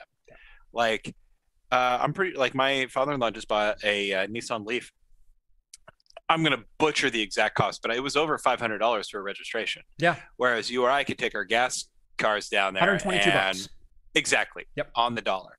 So it's like, you have all of these like hidden costs that are associated with things. And so it's like, anyway, all that to say that I, for one, welcome the beer and the drinks of the apocalypse. Bring on the dandelion. We're gonna need to take the edge off somehow. Yeah. Look at these hipsters drinking hops in their beers. Gosh. Spending money where it shouldn't be. Back in my day, we drank malt liquor and we liked it. Yeah. God. We got a couple super chats here. I don't know if we got Andrew Preston. Irish Cream Coffee Stout, 6%, Fall River Brewing Co. Well done. That sounds freaking delicious. And he bought another one. Yeah, Andy not Preston. Knowing how to take care of themselves, shift to manual trans, balance a checkbook. Yes, because you don't teach it in school. Whose fault is that? Exactly. Yep. Exactly. Easy breezy, son. Easy breezy. Hey, my 350Z is a 6-speed. In fact, my 2013 Nissan Frontier pickup is also a 6-speed. So, come out. You know, I think part of the problem with like people driving manual transmissions is how much the older generations like glorify it and put it on a pedestal. And so it becomes more intimidating than it really is. Oh, totally. Like, you know, that was a big thing for me when I was learning. I was like, I could never learn. Only people who are dedicated to learning to drive could do this. Right. Oh. And then you just are forced to do it and you're like, oh. Yeah, I've owned way too many cars. I've bought and sold them quite a bit. I never had a hoopty fleet, but I had every hoopty that makes up a fleet. Yeah. But the majority of my cars have been manuals, and I've actually sought them out because I really enjoy driving them. It gives me something to do while I'm driving. It's fun. I had a 95 Celica with a 5-speed. I had an 85 RX-7 with a 5, or that one was a 4-speed, I want to say. I had a Chevy Tracker, which was the Suzuki Samurai Chevy model. That was a 5-speed with 4-wheel drive. My truck is a 5-speed. I bought a brand new Chevy Cruze in 2013. That was a 6-speed. Brand new car. My MR2 was a 6-speed. My 350Z is a 6-speed. Like, I had a 91 Mazda 626 5-speed. Like, I don't have a lot of automatics in my history. I do. I've got a couple. I've got a couple. In fact, the car that made me want to buy the 350Z was my 2004 Nissan Maxima, which was a 5-speed automatic. And it's like, man, if their sports sedan drives like this, I want the 350. There you go. All right, we do have some news to get back into. We better wrap it up. Yeah, because we're getting to the end here. Ooh, Dirk Deadeye says 6-speed Chevy Sonic LTZ. Actually, I went into the dealership wanting to buy a Chevy Sonic Turbo. They only had the non-turbo, so the 1.8 naturally aspirated with a 5-speed. And I went first gear, okay, not so bad. I went to second gear and I went, oh, because it was absolutely gutless. And whatnot. And I said, well, can I at least drive it? Like, do you have like a Chevy Cruze that has the same engine with the turbo and the 6-speed, so I could like know if that's the car that I want? Because I need something with a little bit of pickup because I do highway driving and thing. He goes, yeah. And so I got in the Chevy Cruze and it had the 6-speed and the 1.8 turbo, and drove that, and it actually had some pickup and go. And so I went, you know what? I like this car enough. I'll buy this one instead of a Sonic. So, yeah. Perfect. Anyway, Rockstar Games accidentally delisted all of their games off of Steam and sent the internet into a frenzy earlier this week because they thought they were going to block them off and be Rockstar Games exclusives. That is, host their own online store and whatever else. But you could still buy the shark cards for the low price of like $70 a piece. Turns out to be an error in which they were trying to update. What game was it they were trying to update? They were trying to update one of their titles. I don't remember which one. And for some reason, they clicked a wrong button in Steam's development platform and delisted all of their games for like 24 hours. And it took a full day to get them all back on there. And when they finally showed up back on there, they had some legacy titles that they had since pulled because they were no longer compatible with Windows 10 and so on and so forth. And so that was a little bit of a weird one where you could buy like Grand Theft Auto 2 again, which is notoriously terrible to run on 64-bit computers. Yeah. They were updating Max Payne 3. That's right. There you go. Yeah, here's the the list of Steam changes. Retired at publisher request: Grand Theft Auto 3, Max Payne, Red Dead Online, Max Payne RU, San Andreas German, Grand Theft Auto Vice City, Max Payne 3, Max Payne IT. Down the list it goes. What? They got rid of the $500,000 single-player DLC bonus? No way. Oh, dang it. Which applies to Franklin and not the other characters. And so Franklin gets $500,000 when you start, which means he can buy whatever cars and guns that he wants. But the other characters can't. You can't transfer the funds to the other characters unless you, use the cheat codes to get $100,000 for the other players. So, like, there's built-in cheat codes to give your player $100,000 in single player. Heck yeah. And the DLC. How else are you supposed to QA test a game like that? You got to have your built-in cheat codes. Right. Well, the pre-order bonus was you get a $500,000 credit on your single player game, which you could already have thanks to cheats. You just have to do it 5 times. Well, that's the funny thing about DLC. People who love it are stupid. Yep. Okay, that was too far. Not everyone that loves DLC is stupid, but just that's the thing. Like, they're like, we got the GameStop exclusive. Get this really shitty cosmetic item for your character in Mass Effect 2 that you'll use for 3 seconds and never again. Yep. It's like, all right, I'll buy digital. Sorry. Yeah. Although Mass Effect 2 wasn't digital. What I do is I wait for the Game of the Year edition. So regardless of what game it is, someone will name you Game of the Year, and so you can come out with a Game of the Year edition, or just call it the Game of the Year edition, even though you didn't win a single award for it. And I'll buy it with all of the DLCs, including the pre-order exclusive bonuses for GameStop, Best Buy, Amazon, Walmart, etc., for like $20 next year. Crazy. A la Just Cause 3. Perfect. I remember buying Morrowind Game of the Year edition. I was like, the hell? I don't know anybody else who knows this game. How did it win Game of the Year? Yeah. Not that I didn't love it and think it was genius, but yeah. I think the last game I bought at retail might have been Just Cause 2. I actually bought a physical disc for that one. Now the physical disc was just a Steam installer with the base version of the game on the disc, so you can install it locally, and then you still had to update it through Steam. And before that, I think I bought Borderlands, and I think those were the last 2 physical discs that I bought. I bought a physical disc for No Man's Sky because I wanted the case to go on my shelf. Okay, I can see that. I kind of regret it because the disc takes forever to load. Yeah. But I think I'm going to buy it on PC. I have it on Good Old Games, if you're... We should talk. I don't know if I'll ever play it on PC. I got so many games to play. Yeah. Now that I can play them all, Jeff. Yes. Thanks to your 16-core Xeon and Titan XP and 64 gigs of RAM and 1440p 165 hertz monitor with FreeSync and it's pretty crazy. And that fancy SteelSeries keyboard and God, what else have I given you? Jesus.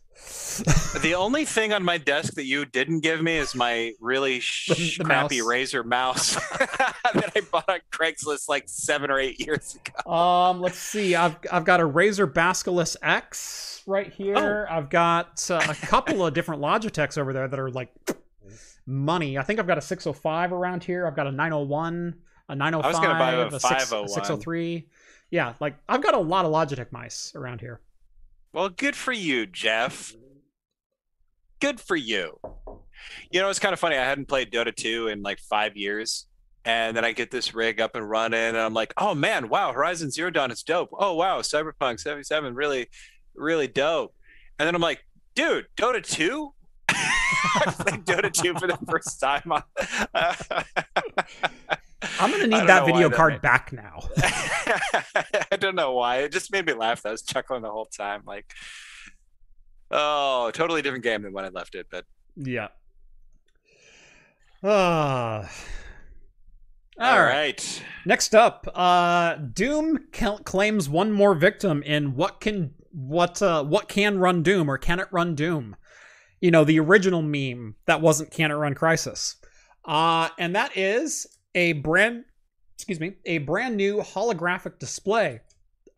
So An intrepid developer has taken a looking glass holographic display and given Doom some depth. Hold on. There we go. So here, let me play the whole thing. There we go. Has given Doom some depth, and so this is just a display, but as you can see, as you change your angle, it changes the viewpoint in the display. Right? Right, that looks so good. And now I need one. I don't know what I would use it for. I don't know if it just takes... it does do... it's a very similar to the 3DS's parallax technology, but a step beyond, because it's more than just a slight angle adjustment. Where I have multiple renditions of the Nintendo 3DS with its holographic display. And with the original 3DS, you had to really sit it right in the sweet spot. With the second generation, with the new 3DS, they had eye tracking technology, so they knew where your face was, and so they would adjust the screen and the parallax to adjust for you. And I love that console, and still one of my favorite Nintendo consoles to date is the new 3DS XL. In fact, when I was traveling last year, or not last year, gosh, we're already in 2021. When I was traveling in 2019, the 3DS is what I took instead of my Switch. Because I have more games for it, it's a little bit more portable, it has a longer lasting battery, it's easier on the plane, etc., etc. Like, that's what I took with me. And it's great. I love the new 3DS. But I want one of these displays. I want one of these displays, especially if you can just like send it side-by-side imagery and then have it display holographic imagery to you. Like, that is just, I want that. They also did a holographic Minecraft demo on it as well. So doesn't look quite as nice, but you can see where it's going to be headed. Right, it's kind of cool. Right, you can get the general idea. So obviously the field of view needs to get bigger and whatnot, but it's there. Sergey Botsman in chat says it's going to be great for previewing 3D prints, which I think is a really great point. I think that'd be cool. Fantastic for CAD modeling and things like that. Yeah, those holographic displays are so dope. I would love one on my shelf. Yep. And now we get into some Star Trek tangentially related talk. You knew it was coming. Which one do you want to do first? I kind of want to switch the order of these ones. So let's do the Michael. We'll do the Michael Dorn first. And that is Michael Dorn posted the following tweet. Just got the news, being summoned back into action, Starfleet calls. However, it threw some people now some people thought this was for Star Trek Picard. Oh, Worf is finally coming back to Star Trek Picard. You know, where's Geordi? Where's Worf? Where's, some of the other characters that were missing out of Star Trek Picard? But there's a hashtag ad at the end of it. And the news coming out later implies this was not for TV or movie. This was for another project. And that has since been confirmed. It is not going to be a TV show or movie that Michael Dorn comes back for, dashing the majority of my hopes, but rather likely for a game of some kind. I was gonna say it must be a game. Yeah, it's a game of some kind. And in fact, Michael posted this, which is very clearly a 3D rendered Worf on Scramble Vision. Something. This is the USS Cheerio or whatever the heck it is. Obviously, video game like appearance and TNG era uniform. This is not his Lieutenant Commander post Star Trek Insurrection DS9 red uniform. This is he's a Lieutenant Tactical Officer uniform. So I'm a little confused on the timeline here, because he went directly from serving on the USS Enterprise to serving on the DS9 after his promotion to Lieutenant Commander. So Well, it's a video game, so Right. time paradox for sure. Yep. You got the scramble vision. Absolutely, Worf finally figured out how to get a message. Klingon Honor Guard 2. Oh, please don't toy with me.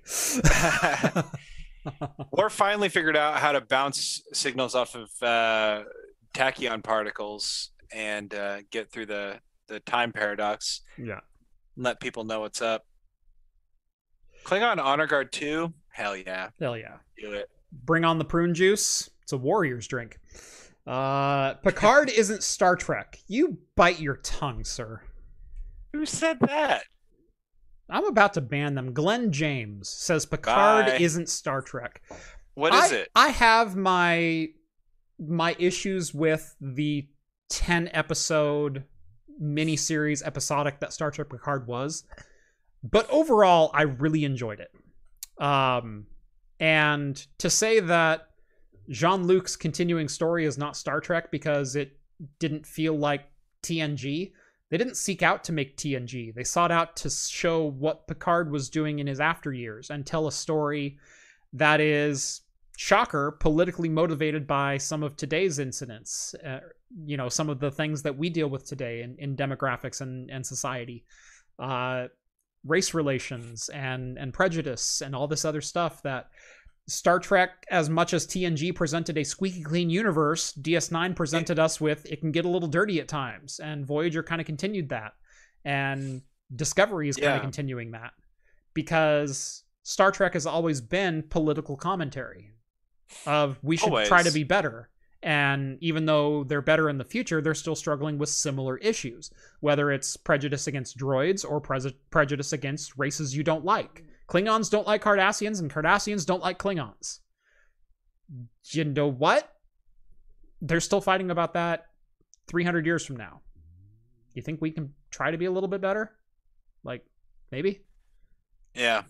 Do you think maybe we can be accepting of LGBTQ because Jadzia Dax had the first woman-on-woman kiss in television history? Do you think maybe we could let, people of color on the bridge, a la Uhuru, Sulu? Like, they've always been progressive. Yeah. And you got the whole mixed race thing with Spock, too, even. Yeah. Right. Yeah, mixed race with Spock and the prejudice that was thrown against him from both Vulcans and humans. And right. So you make it palatable to the viewers, though, because they're like, well, it's Leonard Nimoy, Right. But he is mixed race. Yeah. And if you're going to accept him half Vulcan, half human, you got to wonder, why aren't you so accepting for other such people? Right. Yeah, and that's the thing. Like, even like, if you look at TNG, okay, yeah, sure, squeaky clean universe, but they still are shining a light on all of the, moral dilemmas and struggles and socioeconomic ideas. Issues that we deal with as a society today. I was going through TNG with my wife 2016, and 2016 was a big year, if y'all remember, and I was blown away by how many of the episodes and their points and their moral themes were relevant to that day and age. Yeah. Blown away. Yeah. Like, it was crazy, man. And that's why that show it's going to age very well. Because these issues, not seasons 1 and 2. Those don't age so well. I don't mind them. I'm gonna be the first one to say I don't mind them. Season 1 is like kind of steamy. But season 2 has some bangers. Season 1. My biggest problem with season 1 is not necessarily the stories; it's the presentation. They were taking Patrick Stewart's lead on this is a Shakespeare theatrical presentation, not a sci-fi episodic series, and so the acting is 100% over the top all of the time. Yeah, but I don't know if it ever changes. It is projecting to make yourself heard on stage, not there's a microphone, you can have private conversations on a bridge. It's okay. Yeah, but I always loved that about Picard. And I don't know if he ever loses that. Like he definitely gets a little bit more dynamic, but Yeah. like that's my favorite thing about Picard. And like when I would watch the show in a certain frame of mind, like I'd always become so acutely aware that there are actors like playing these like archetypal roles. And it's like, oh, this is what Riker does. This is what Picard does. This is what whatever. I love that they full on address that in Star Trek Picard with Rios going like, I hear you like to make speeches. Yeah, you know. The speeches were my favorite part, man. If I could count on an episode where Picard wasn't that big of a deal to come in at the end and make a big speech about it, like I loved it. Like I couldn't wait for it. Like, oh, there's so many good ones. Yeah. Anyway, we'll close on the next story. The best news that I have heard all day long. This is absolutely fantastic and something that I have been clamoring for on Twitter. And apparently 246,000 other people have also been asking for, at least because that's how many people signed the petition to get LeVar Burton to host Jeopardy. The man that so many generations grew up with learning how to read and appreciating reading should now take us into our yesteryear or our non-formative years, our decaying years, and find out how much we know. So Jeopardy has finally announced the final guest hosts for season 37. Those will be Robin Roberts, George Stephanopoulos, David Faber, Joe Buck, and LeVar Burton. Stephanopoulos, maybe. Like if there's any competition, it's there. It's not in Joe Buck. I don't think you have to worry about Joe Buck and Aaron Rodgers taking LeVar Burton's crown there. But this makes so much sense from nearly every angle you can think of, having LeVar Burton host Jeopardy. I can't think of a better mix. I'd make a Joe Buck. I'd make a Joe Buck joke, but again, this is a family show as much as we try to make it. So yeah. And it sounds like LeVar Burton's going to be hosting like a week. He's going to be hosting 1 week, July 26th through 30th this year. I'm not sure when those episodes will air, but they're usually a couple weeks delayed. And so probably sometime in August, we'll be able to catch those. I think that's the air date, isn't it? I think I read is that the air date? I could, yeah. I'll eat my words on that if I may be wrong, but when I read it earlier, I thought that was the air date. But now Jeff wondering has me severely doubting. So I do submit myself to you all watching for chastisement and berating. Yeah. But no, this is the host of Jeopardy that could get me to watch Jeopardy again. Like, I used to watch it. I used to watch it all the time. I think 90% of people did. It was on at 7:00 on CBS. It's like, that's what was on. And that's what you watched. And man, I can't think of a better person that they've had guest hosts than what will probably be LeVar Burton. Yeah. So let's make this happen. So. Let's make it permanent. I will not watch Joe Buck. Seconded. I will not watch Joe Buck. Aaron Rodgers was slightly more entertaining than I expected, but I won't watch Aaron Rodgers regularly. Not going to watch Troy Aikman. Probably not going to watch George Stephanopoulos. It's just like, give me LeVar Burton. Give me LeVar. It is kind of sad how much like fan outcry had to play a role in this, like would he have even gotten consideration if it just like wasn't the Twitter campaign of the last few months, I don't know that he would have. And not to make this a political thing, but look at the guest hosts that they've had so far. Yeah. They've kind of got like one thing in common that LeVar doesn't have in common with them. Yeah. They've not been on Star Trek. Yeah, they've not been on Star Trek. That's what I was getting at. I don't know anything about Joe Buck. Is he just boring? Joe Buck's kind of just a prick. He's annoying to listen to on a lot of broadcasts. He does, usually he's on the Sunday night NFL broadcast. He also does a lot of baseball games during baseball season. And he just has one of those voices to me that's just kind of grating. And he seems to not like anyone. Joe Buck's girlfriend is Aaron Rodgers. I was going to make that joke, but again, this is a family show. How is Joe Buck going to be the host of Jeopardy with Aaron Rodgers? This is a family show, Jeff. Yeah, I know. What are you doing? I know. That was the joke I was going to make, because that's the common joke. You know, when Aaron Rodgers plays anyone, you know, the only person who loved a person more in the game of football was John Madden for Brett Favre. Brett Favre is the greatest player in football. You can cut off both Brett Favre's arms, both his legs, he'd still be the best torso.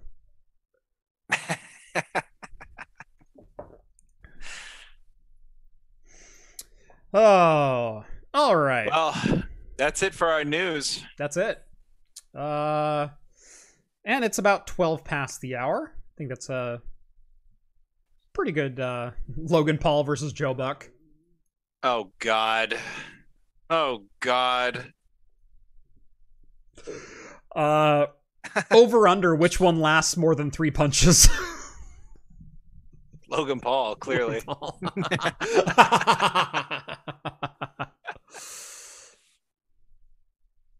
Yeah. That's rough. Oh, anyway, this has been a show. It's been a little different one, I feel. I appreciate, you know, the audience was really encouraging my rants tonight, so I just they wanted me to hit F9. That's the hotkey on my keyboard for the rant alert.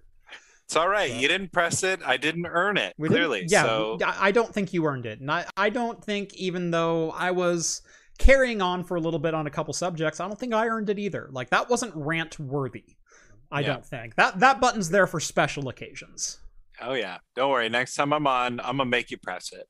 Yeah. Michael, $2 super chat. Thank you. Last super, prove me wrong. Yeah, prove him wrong while I'm doing my outro, by all means. Thank you so much for watching episode 180 of Talking Heads here on Craft Computing every Wednesday night at 8 p.m. Pacific time for the latest in beer and tech news. That statement didn't make any sense, but all the bullet points were there. If you like the show, make sure to hit that thumbs up button, subscribe to Craft Computing if you haven't done so already, join the Patreon or Float Plane if you'd like to take part in the super secret chat and the even more super secret after party over on the Discord. You'll get exclusive access to my server, where you can chat with myself, John, Rhett, Steve, all of the hosts from Talking Heads, and join the ever-growing community over there. Don't forget about hitting us up on the replay over in podcast form on Anchor.fm or wherever your favorite podcasts are found, whether it's Spotify, Apple, Google, we're literally everywhere.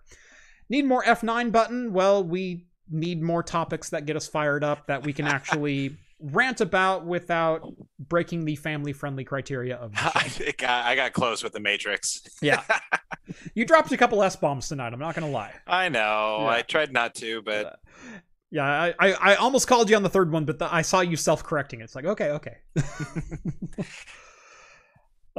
Anyway, thank you all so much for watching us, and I've been a little spacey today. I apologize, but nevertheless, we'll see you next week.